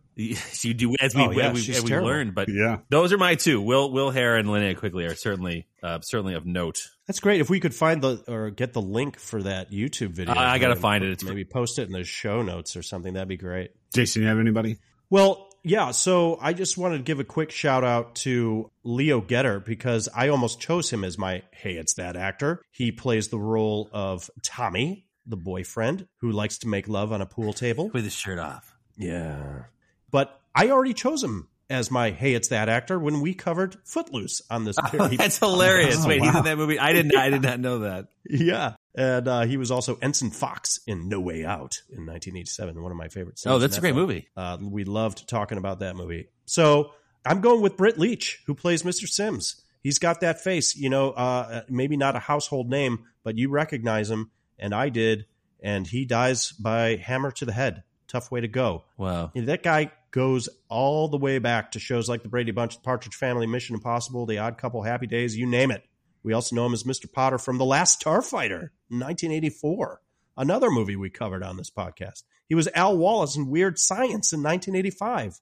He was in the film Baby Boom. He played Reg in The Great Outdoors in 1988. Leach was often cast as no-nonsense police officers, scruffy, everyday, blue-collar, working-class types, crude hillbillies in both movies and TV shows alike. He pretty much shut it down as an actor in 1991. He's still with us at age 83. I met him. Oh, did you really? He was at the Beyond Fest screening. He was at the screening? Yeah, he was That's great. awesome. He was great. He was like really old and doddering and stuff like that, and he was like very ornery, but he was really nice. And I was curious if he was still alive because that was 2014 and he seemed pretty old at that point. But according to IMDb, he's still with us at 83. A couple fun facts. He dropped out of Northwestern University and once shared an apartment with Ray Manzarek and Jim Morrison of The Doors. That's not surprising.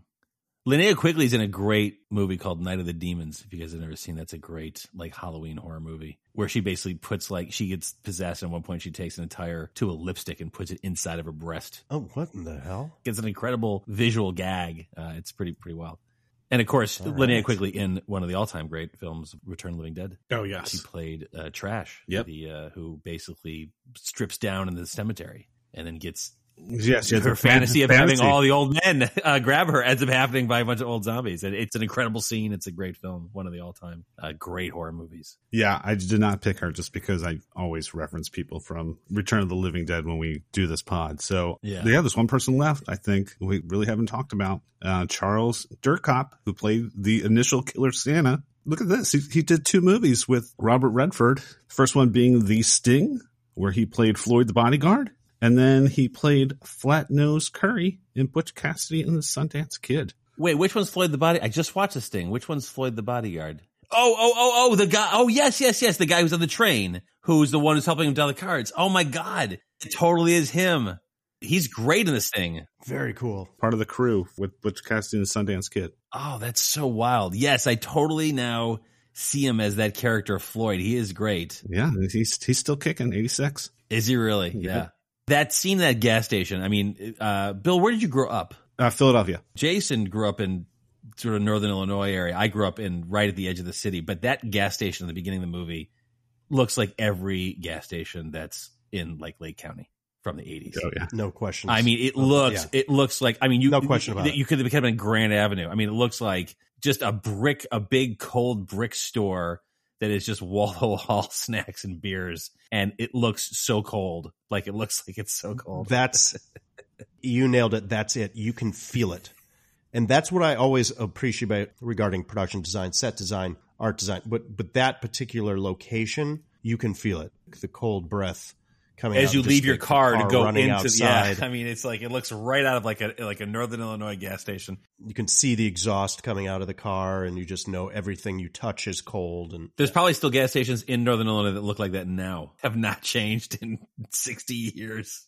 We could probably go find one now and reshoot that scene. It's just the fact the store owner is going to pull out a gun over $31. Like we said, $220 now. There is people always talked about that if you really pay attention to that scene, because they obviously shot that in 1983 or whatever, that all the prices in the store of the things that are being sold are all 1983 prices and not 1972 prices or whatever. It's hilarious. That's why he's got $31. He's got everything. That's right. That's just expensive gas station. Typical gas station prices. Yeah. The 79-cent Coca-Cola is outrageous out there in Utah. But that's amazing. I did not know that about that actor. What's that actor's name? Charles Durkop.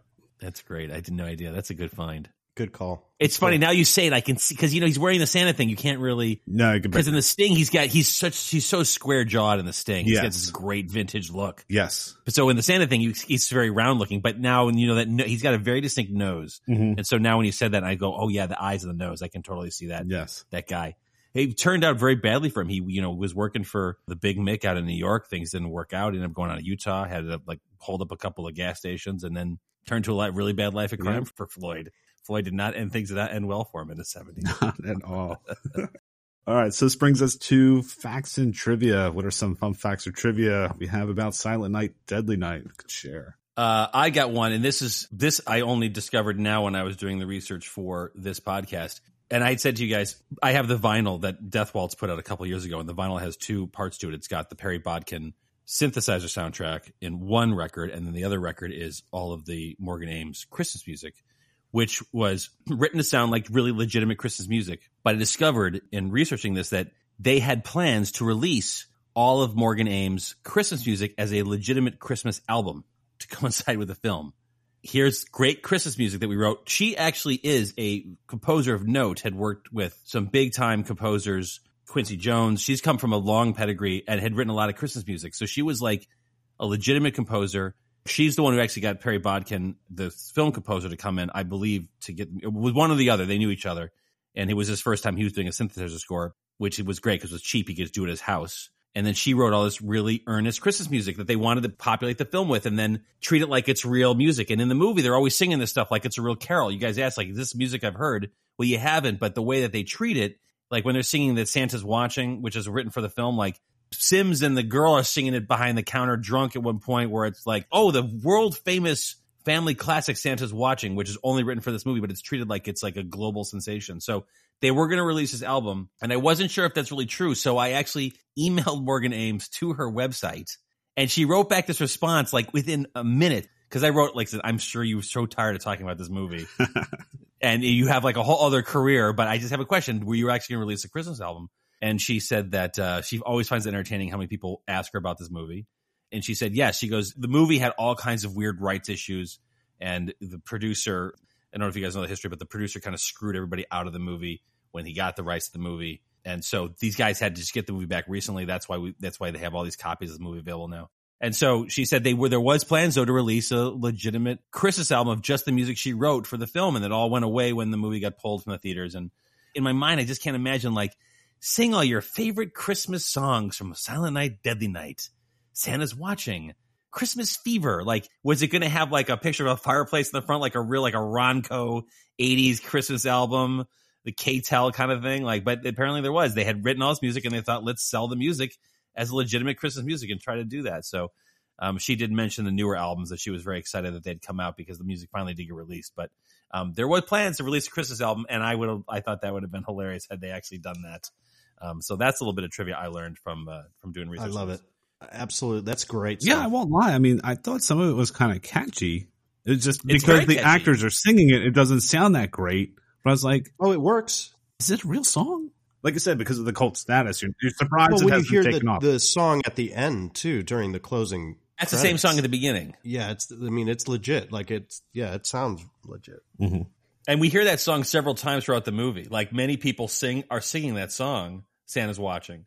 By the way, the lyrics to Santa's Watching are extremely creepy. I mean, it lays out the whole, like, how there's a guy who watches you when you sleep, which, by the way, was the title of the original short story. He sees you when you're sleeping, when they were when they got the film or whatever. So, which was like kind of where I think the whole premise came from, that there's a guy who watches you when you sleep, which is pretty creepy in itself. But anyways, Christmas album is something I thought was pretty interesting. Jason? The concept of the film was pitched by executive producer Scott J. Scheind, who at the time accepted screenplay ideas and submissions from the public. One of these was a short story entitled He Sees You When You're Sleeping, written by a Harvard University student named Paul Kamey. Sorry if I got that wrong. He's coming after you. But he's going to watch me while I'm sleeping. But here's what I'd like to share. Yeah. 6 minutes of footage was edited out of the film out of fear of a potential X rating, reducing the runtime from 85 minutes to 79 minutes. The cut scenes included a few extra character beats and some more gory shots. For the Blu-ray release of the film, a search was conducted for the missing footage to prepare an uncut version of the film. And even though the footage was discovered in a TriStar Pictures vault, it had been kept in such poor condition that any restoration would be impossible. So if watching the Blu-ray, one can see the noticeable drop in quality between the standard definition inserts and the original theatrical footage. It's super stark. Which Oh, God. explains a lot because I'm watching the movie and you didn't know this? I had no idea. And the quality of the footage changes drastically. And I'm like, oh my God, what happened? It looks like here? a student Why film. It just goes dark and you see the grainy film aspect and all that. And wait, is this a stylistic choice? Because at one moment, there's a great moment, I forgot which moment it was, but I think he is triggered and then the film stock, like the quality of the film goes dark and it's very low quality. And I was like, oh, that's cool if they decided to go really gritty at this moment. I'm like, oh, no, then I find out later, oh, okay, this is what happened. Yeah, it was like a beta source or something. Yeah. There are a couple releases. The first DVD, I actually have an unrated Laserdisc, which has those edits in there, which is like it's VHS, right, compared next to film. It's really bad. And then the DVD came out many years ago, unrated, also had those. And then the Blu-ray, the Scream Factory one, which is really good. That one, they try to do the best they could with matching it, but like it's, the decapitation scene, the antlers, like, and by the way, it doesn't help that the effects look pretty hokey. Like they're, obviously like really some really rough practical effects in those moments. So I think actually the rated version actually is, I think, a better version of the movie to watch because it doesn't like stick out when it gets to the scenes. But it's fun to see what they would have done in some of those cases. You see the antlers really coming out of the stomach and all that stuff like that.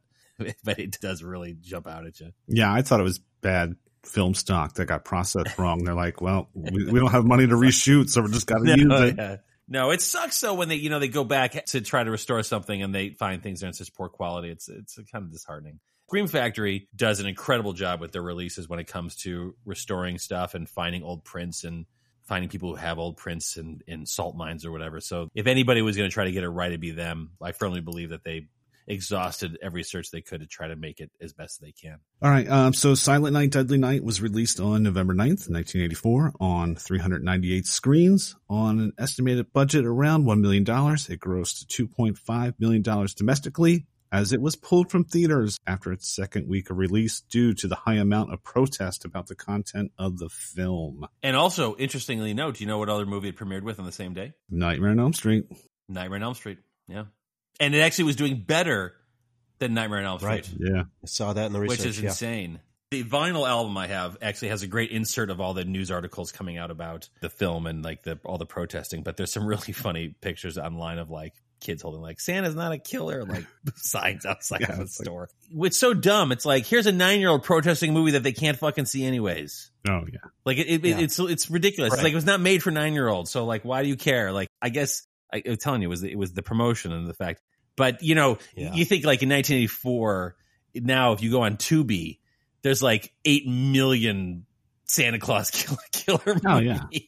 Snowman killers, insane. Elf killers. There's so many. You know, you just catch lightning in the bottle. I wonder if they had not really, I guess TriStar, right? They had ties to Coca-Cola. There's like a larger story there, right? Because Coca-Cola. Oh, yeah, I do remember. Yeah. Drink at Christmas. And so they were like parent company. And they're like, well, we don't really need this kind of publicity, but I mean, it is crazy to think that a film got pulled from release in theaters after 2 weeks. I mean, and you talked about in the box, this is the film they didn't want you to see. They absolutely used that marketing when it came to the video store.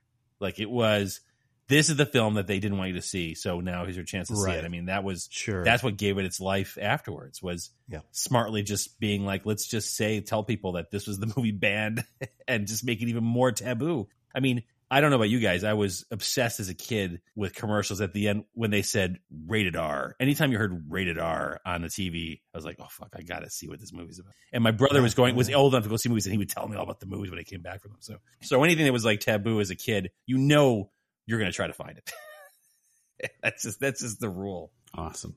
Anything else for facts? I have nothing else on the trivia. That was my trivia. So for reviews, Siskel and Ebert gave it 2 huge thumbs down. Great review. If you've ever seen the video of it, it's hilarious. Gene called it awful and pretty much called out the makers of the film. That was great. He named them like twice. Like, I'm going to say their names again. Yeah. But I felt bad for Charles Cellier Jr. Guy was not a horror filmmaker. He was like a Grizzly Adams guy. And by the way, ended up becoming like a huge family friendly filmmaker in church groups later on. Like he just was trying to tell a story. He was not, whatever. This was just a gig. He was a low budget filmmaker and he was going to make a movie and he offered the job. So you hear him talk to this guy. He's not like a weird sleazy director. He's just a guy's like, got a script. We made a movie. We made the movie we wanted to make, and that's what we did. But they treat it like it's Satanists making films, which is hilarious. Oh, yeah. Leonard Maltin gave it 0 out of 4 stars. Rotten Tomatoes gives it a tomato meter score of 44%, and IMDb gives it a rating of 5.8. Come on. Bullshit. I give it all the ratings. You know why? The movie does exactly what it sets out to do. It does not pull any punches. It doesn't shy away from what it wants to be. It's sleazy, it's exploitation, it's gory, it is absolutely offensive. And if you're going to, as an adult viewer of horror movies, try to just have a great time enjoying like a movie that just is not apologetic about what it wants to set out to do, you can't beat it. It does all those things. It doesn't pretend it isn't anything. It is exactly what you think it is. And I think that's why it's all the silly things we pointed out, like, but every turn of this movie is entertaining. Like it does connect with audiences. Obviously something about it does connect with people. And I think if you are a filmmaker and you find any way in to get people, I mean, look, the life of this movie is so beyond so many other films that have come and gone, and continues to always get a packed house whenever it plays at a revival, still has merchandise tied to it, still has a rabid fan base that wants stuff about it. So I think it succeeds on every level for what it is. I think it's a great film. Great stuff. I also wanted to take this moment, since you're saying, because it does obviously have its huge cult following. I want to give a shout out to a fan of ours, and we are a fan of his, and his name is Brian Scott, and he's a big horror fan, and he chimed in as soon as we had posted that we were going to be covering this film, and he's a big fan as well. And Brian, thanks for listening, and we're fans of yours, and thanks for the support, man. Nice, Brian Scott. Give a shout out. Thanks, Brian. Yep. So this brings us to final questions. Jason, do you have any final questions about today's movie for us? Funny enough, we've answered some of the questions already, or we've conjectured or come up with maybe some potential spin-off ideas. We got a whole universe. Because here's another one that we kind of touched on. It was, what do we think happened to the Santa Claus killer from the beginning of the film? Is he still out there? Well, is he still out there at the time of? Because after the 10 carjacking, years later, when he kills sure. Billy's Yeah, parents, he probably doesn't get busted. because how old do we think he was at that Probably point? his 40s. Looks like in his 40s, 50s. So when he did the carjacking, and then Look, it's if Michael Myers is running around in his 80s plus- killing so- people in yeah, Halloween, so he could kills. still be out there. He wasn't caught, correct? I mean, we just leave him. He gets away. He gets away with murder. murder. I think he's out there, and I think how great would have been had it been a showdown between murderous rampage Billy and Floyd, the bouncer, as Killer God. Santa. He's like, I know you. He's like, I killed your parents when you were a kid, and I'm going to kill you now. And he's like, naughty. And they have a whole showdown in front of the gas station. Like, oh, that could have been so great. That'd be incredible. As if he gets wind that Billy has kind of taken the moniker. Yes, of Killer yeah, Santa, yeah, or and he- taken on the and role, so he- and it it triggers actually him. angers Yeah. him. He's like, I'm the Killer Killer Santa. Exactly. I think he's definitely still out there in the movie world of 1984. Right. He's Okay. absolutely still out there. He's like the Zodiac. He's Got it. out there till he Yeah. dies of old age. It is funny because I did overthink because, the family pulls up to the Santa. Maybe his car broke down. He ran out of gas. So they're middle of nowhere. Well, how did he get out of that situation? He didn't take their car because Maybe Ricky he was did. in the We don't back. know that. Well, Ricky was in the Yeah, back. maybe he left the baby on the side of the road. Maybe. I was just Again. trying to figure out how he got out of that situation. I think he was faking the car thing. I think he was like pissed off about the $20 and he decided like he needed, whatever. He had to just, he's a violent guy. He fakes the whole thing on the side of the road because he says very weird. He's like, no, not really. No, just ran into some bad luck. I wondered if he was trying to get more money. I think Okay. that's what was probably happening. He was like, Right. he's like, I buy that. while all of a sudden he decides to basically be like an insane, like he pulls out a knife too, and he slits the mom's throat. Yeah. He's got like an X-Acto Yeah, blade. it's a switchblade. Yeah. So what's he got? The gun. He's got the blade. Has he got ninja stars in there too? Like what else he hide in his Santa suit? Also, had he been going around to other gas stations robbing them all as Santa Claus? Was that like the last one of the night? Well, I just thought it was weird the fact he couldn't find Billy. You know where he went. Yeah, that's true. He does. He gives up. He gives up pretty Yeah. soon. He gives up. Maybe he figures he's got to get out of there. That's true. Maybe Yeah, he's crying. his He's car's got- working. he's Yeah, got- just jumps in the car and goes. I have a feeling it's a hot car. He probably stole that car. Good question. Is the guy still out there? Why didn't that pay off? Again, so many open-ended stories that we could mine. Oh, completely. I mean, this is where, people want to know, too. Right now, we're in an age where true crime drama is huge. I'm into it. I listen to that stuff all the time. It's horribly addicting. And you just go down the rabbit holes. You're like, I want to know. Let's follow the clues. Let's figure out what happened to the real Killer Santa. After we leave, Jason's going to put up like a John Nash board of like the map of the city and try to figure out where everybody is. This is where Grandpa was here in the home, and then this is where Ira's Toys is, and this is I have a map of Utah in my car right now. with a Santa hat. Fold that out. Hilarious.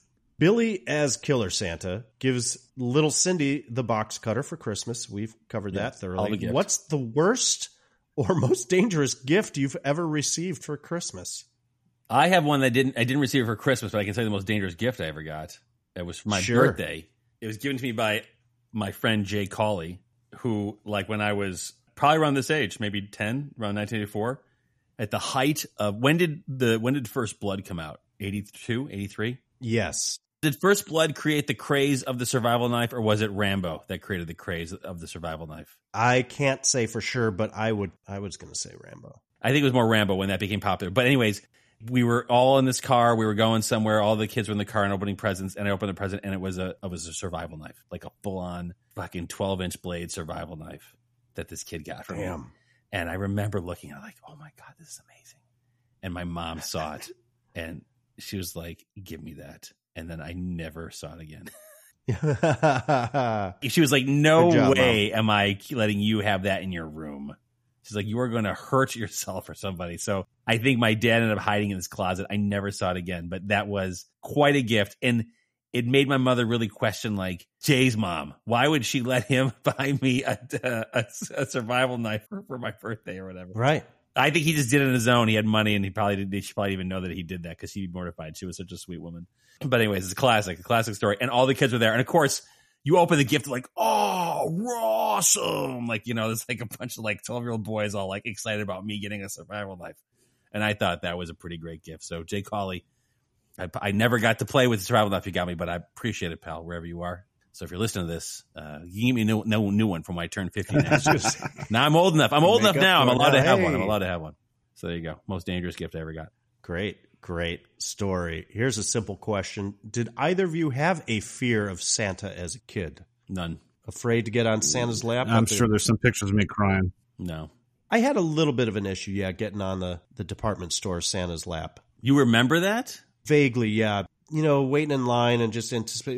It was an awkward situation. Yeah. It was kind of stranger danger a little bit, I think, in the back of my mind. Even with your parents there? It didn't feel natural. Right. I was just so much more comfortable with all Christmas traditions within the home, the warmth and security of the home, I guess. But then you played Santa for years in your family. Well, thank you for bringing that up, because I almost forgot to mention that I, in fact, have a very, very close relationship with Santa Claus, as I did play the mythic character for almost 18 years. Yeah, you played straight. the family Santa. I remember those. Yeah, from ages 18 to 36. It was a long, long-standing tradition in my family. I have a large extended family on my mother's side, and it would be the Christmas Eve party at my grandma's house. Very traditional. It was a beautiful thing. 40, 50 people show up, and then Grandma gathers the kids around the tree, and people had brought gifts, and then she has all the kids sing the Christmas carols, and then who shows up at the door but Santa Claus, ringing the bells and coming in all jolly and fat with his sack of gifts, and it was a whole thing. So when I got old enough, my uncle, whom was pretty young himself at the time, actually, he got nervous as all hell. He would get a little performance anxiety. So I took up the mantle, and it was a blast. It was really, really rewarding. One of my younger cousins, she started putting it together that every time Santa showed up, You were interact. I was not in the room. So she started a rumor the following year, and it got around real quickly, and we had to recruit my sister's great friend, Lon Gross. Shout out to Lon, who stepped into the boots, if you will, and did a wonderful job that year playing the role of Santa. So then I was there in the audience, and my cousin saw me. Ah, the old bait and switch. I remember you telling me the stories that you'd have to switch over to the Santa Claus pretty fast, and your sister would have to help you, and it was always kind of a bumbling. I always as Santa's helper, so going into another room, and there was maybe a few libations, a few drinks involved in getting a little warmed up. My sister would put on the wig with the barrettes, stab you with it. Hurting a little bit. Yeah, stab my scalp, and it was part of the hilarious. Shout out to Amanda; she was a great helper. My uncle Ed, great helper. I had the full costume, and there was a big white sack that held all the gifts, and usually it was quite full, and it was quite heavy, and I had to stuff the pillows under the jacket, go outside, and it was cold, and I'd have to wait to hear my grandmother leading the children in the Christmas caroling, and then wait for a couple of minutes out there, and that's when I would start to get nervous a little bit. But then it started jingling the bells, and then I'd open the door. Ho, ho, ho! Ho, ho, ho! Merry Christmas! Amazing. And did the whole thing, and I would sit down. There was a problem with the pants to the suit because they were a little split in the crotch, the crotchal area. So I would have to sit down very gingerly, and either the helper, my uncle, would kind of lean over and be like, "Watch the crotch there, Jay, watch the crotch." And I would have to yank my coat down to cover my crotch, Oh my God. so that This is scarier than Silent Night at Deadly Night now.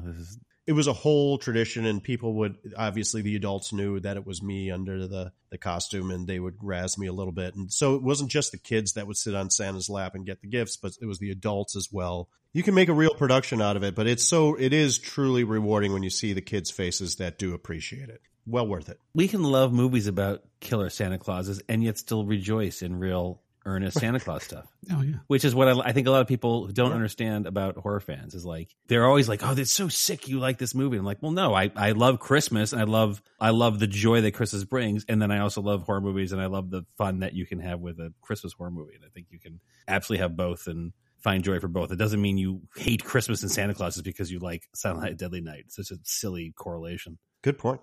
Jason, any more questions? No, I think we can start to wrap it up a little bit here. So it's time to give this movie a rating. So, Patrick, we use a 5-star rating system, with 0 stars being the worst and 5 stars being the best, and half-star increments are allowed. Nice. So, Patrick, since you picked this movie today, it would be safe to assume you would give it high marks, but will Jason and I agree? So why don't you start us off with your rating for Silent Night, Deadly Night? Well, as I said before, whatever ratings you have, I give it all the ratings. It's a great film.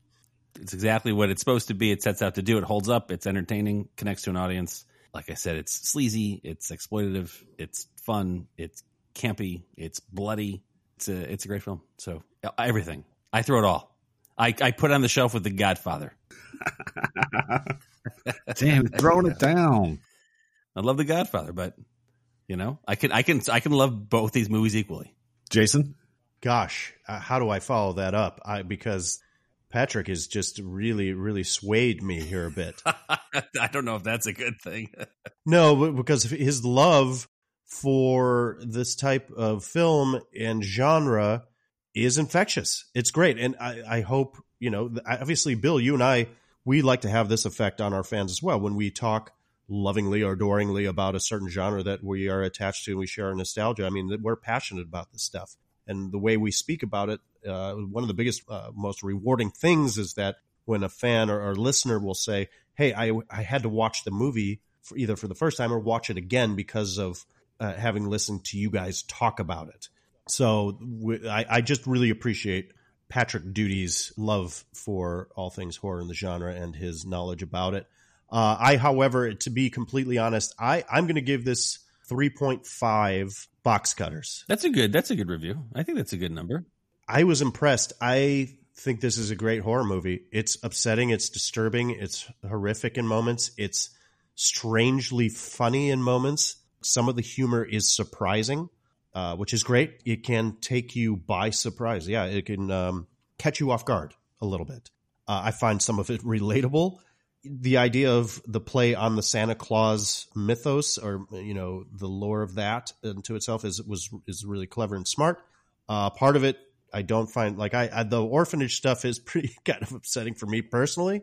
Some of the effects, as Patrick had alluded to, don't quite hold up, but the idea behind it is still sound and scary. So, but even then, you're saying like the orphanage stuff, like it's impactful. Like to me, it's so supremely effective. Don't get me wrong. The car attack in the beginning is like, that is a very, and I mean, I think it's just a really dumb thing all parents say, but like, now I have a kid, it makes it harder. But like it is, anytime I see children in trauma, that's always a very difficult thing. So I feel really bad for Billy in that scene in the car and having whistle stuff like that. But it is effective in the sense that like it does a great job of setting up this really horrific incident.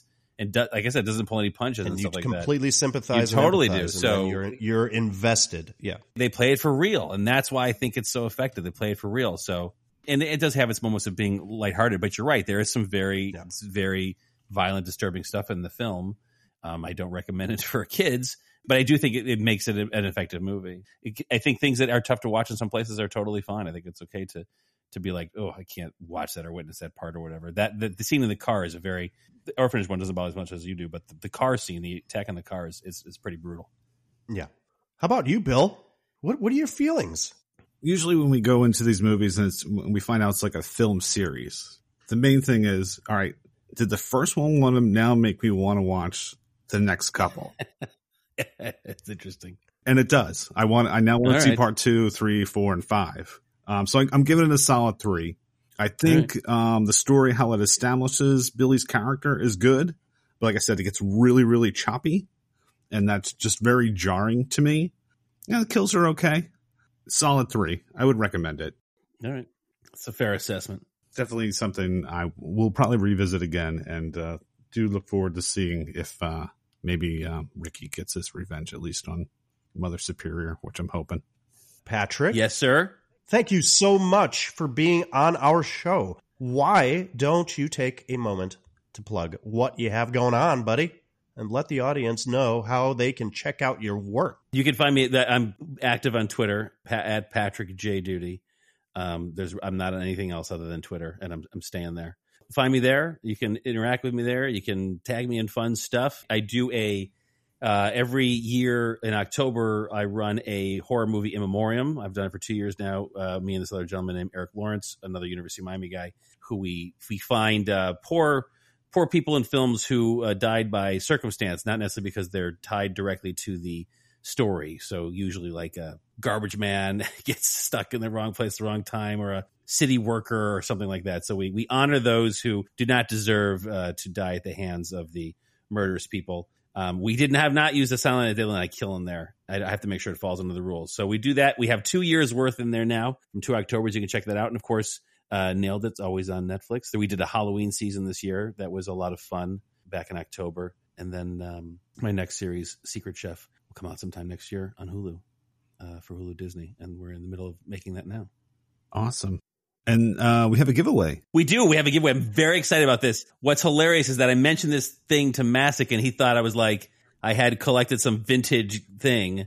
And then when I told him, no, this is brand new, again, it's a testament that this film has had. There is, as of just about a week ago, a brand new, I can't show it to anybody because we're not, this is an audio thing, but no, I'm holding in my hand and showing you guys this game, Silent Night Deadly Night, the game. It's a little tabletop board game. Was put together by some guys at a company called Wonder Wheel Entertainment, but it's being sold currently through Fright Rags, which is like the greatest t-shirt company for horror film fans. They have incredible designs, so you should check it out. Anyways, I was one of the original Kickstarter backers a year ago when they decided to make this game. I was like, oh, hell yeah, I want to get involved in that. And so I'm actually in the book, in the name of the Kickstarter backers. My name's in there somewhere. So in my Kickstarter, I got 2 copies. That was part of the Kickstarter deal. I don't know why I picked the 2-copy version. I just did because I'm greedy, and it's, it's Christmas time. So I have an extra sealed copy that I would love to give away to a fan of the film. You might want to, win one because you don't want to pay for one, or times are tough or whatever, or you're just thinking like you're going to give it a shot. Now, normally for giveaways, people just do tag and retweet, and we're, one lucky winner will get this. But I'm going to put a little spin on it if you guys are cool with that. Something, give us a little more oomph, get some people out there, some creators out there to have some fun with it. I would love it that you have to make at most 30-second piece of video that tributes this movie, and however you want that to be. You can recreate a scene. You can recreate a scene in Lego. You can do it in stop motion. You could sing a song. You could read a poem. You could recite a line from the film as a soliloquy. You can do whatever you want to do, but it's got to be a piece of video. And I think what we should have them do is they post on Twitter. They retweet the original, whatever, when you guys post this podcast, they retweet the podcast, put their video, tag me in there. And then I'll pick a top 5 personal top faves, and then I'll do a drawing and pick a name from a hat to give away the game. The Silent Night Deadly Night board game. The game.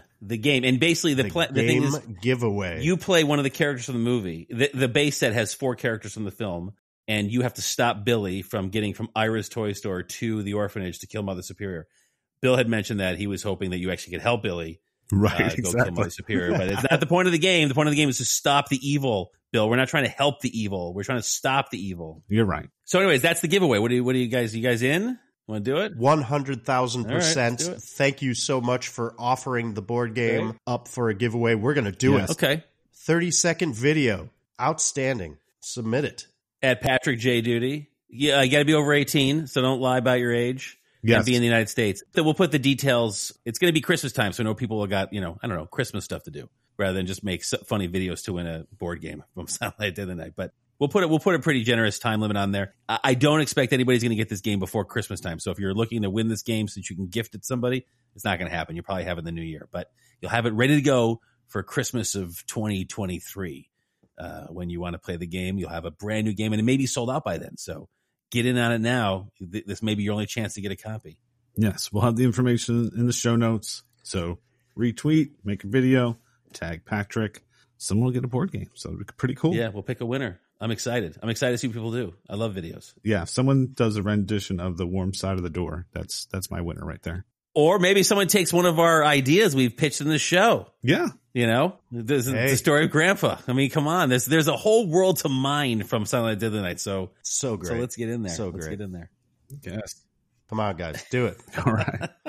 All right. Well, that about wraps it up for this week's episode. As always, thank you so much for listening. Thanks again to Patrick for joining us today. Please check out his show, Nailed It, on Netflix, and the upcoming Secret Chef on Hulu. Also, please take the time to subscribe, give us a review, and rate us. If you want to reach out, you can email us at all80smoviespodcast@gmail.com. Please send us your feedback, questions, movies you want us to cover, or recipes to share. You can follow us on Facebook, Meta, and TikTok at All 80s Movies Podcast, or tweet us at Podcast All 80s. For our next episode, we will be wrapping up Season 2 with Scrooged, starring Bill Murray. Classic. We hope you join us again. Have a totally great week, everyone. All right, everyone. Bill, Patrick, you're naughty. It was a pleasure, fellas. Thanks for listening, everyone. Good night, world. Santa's watching, Santa's waiting. Christmas time is slowly fading.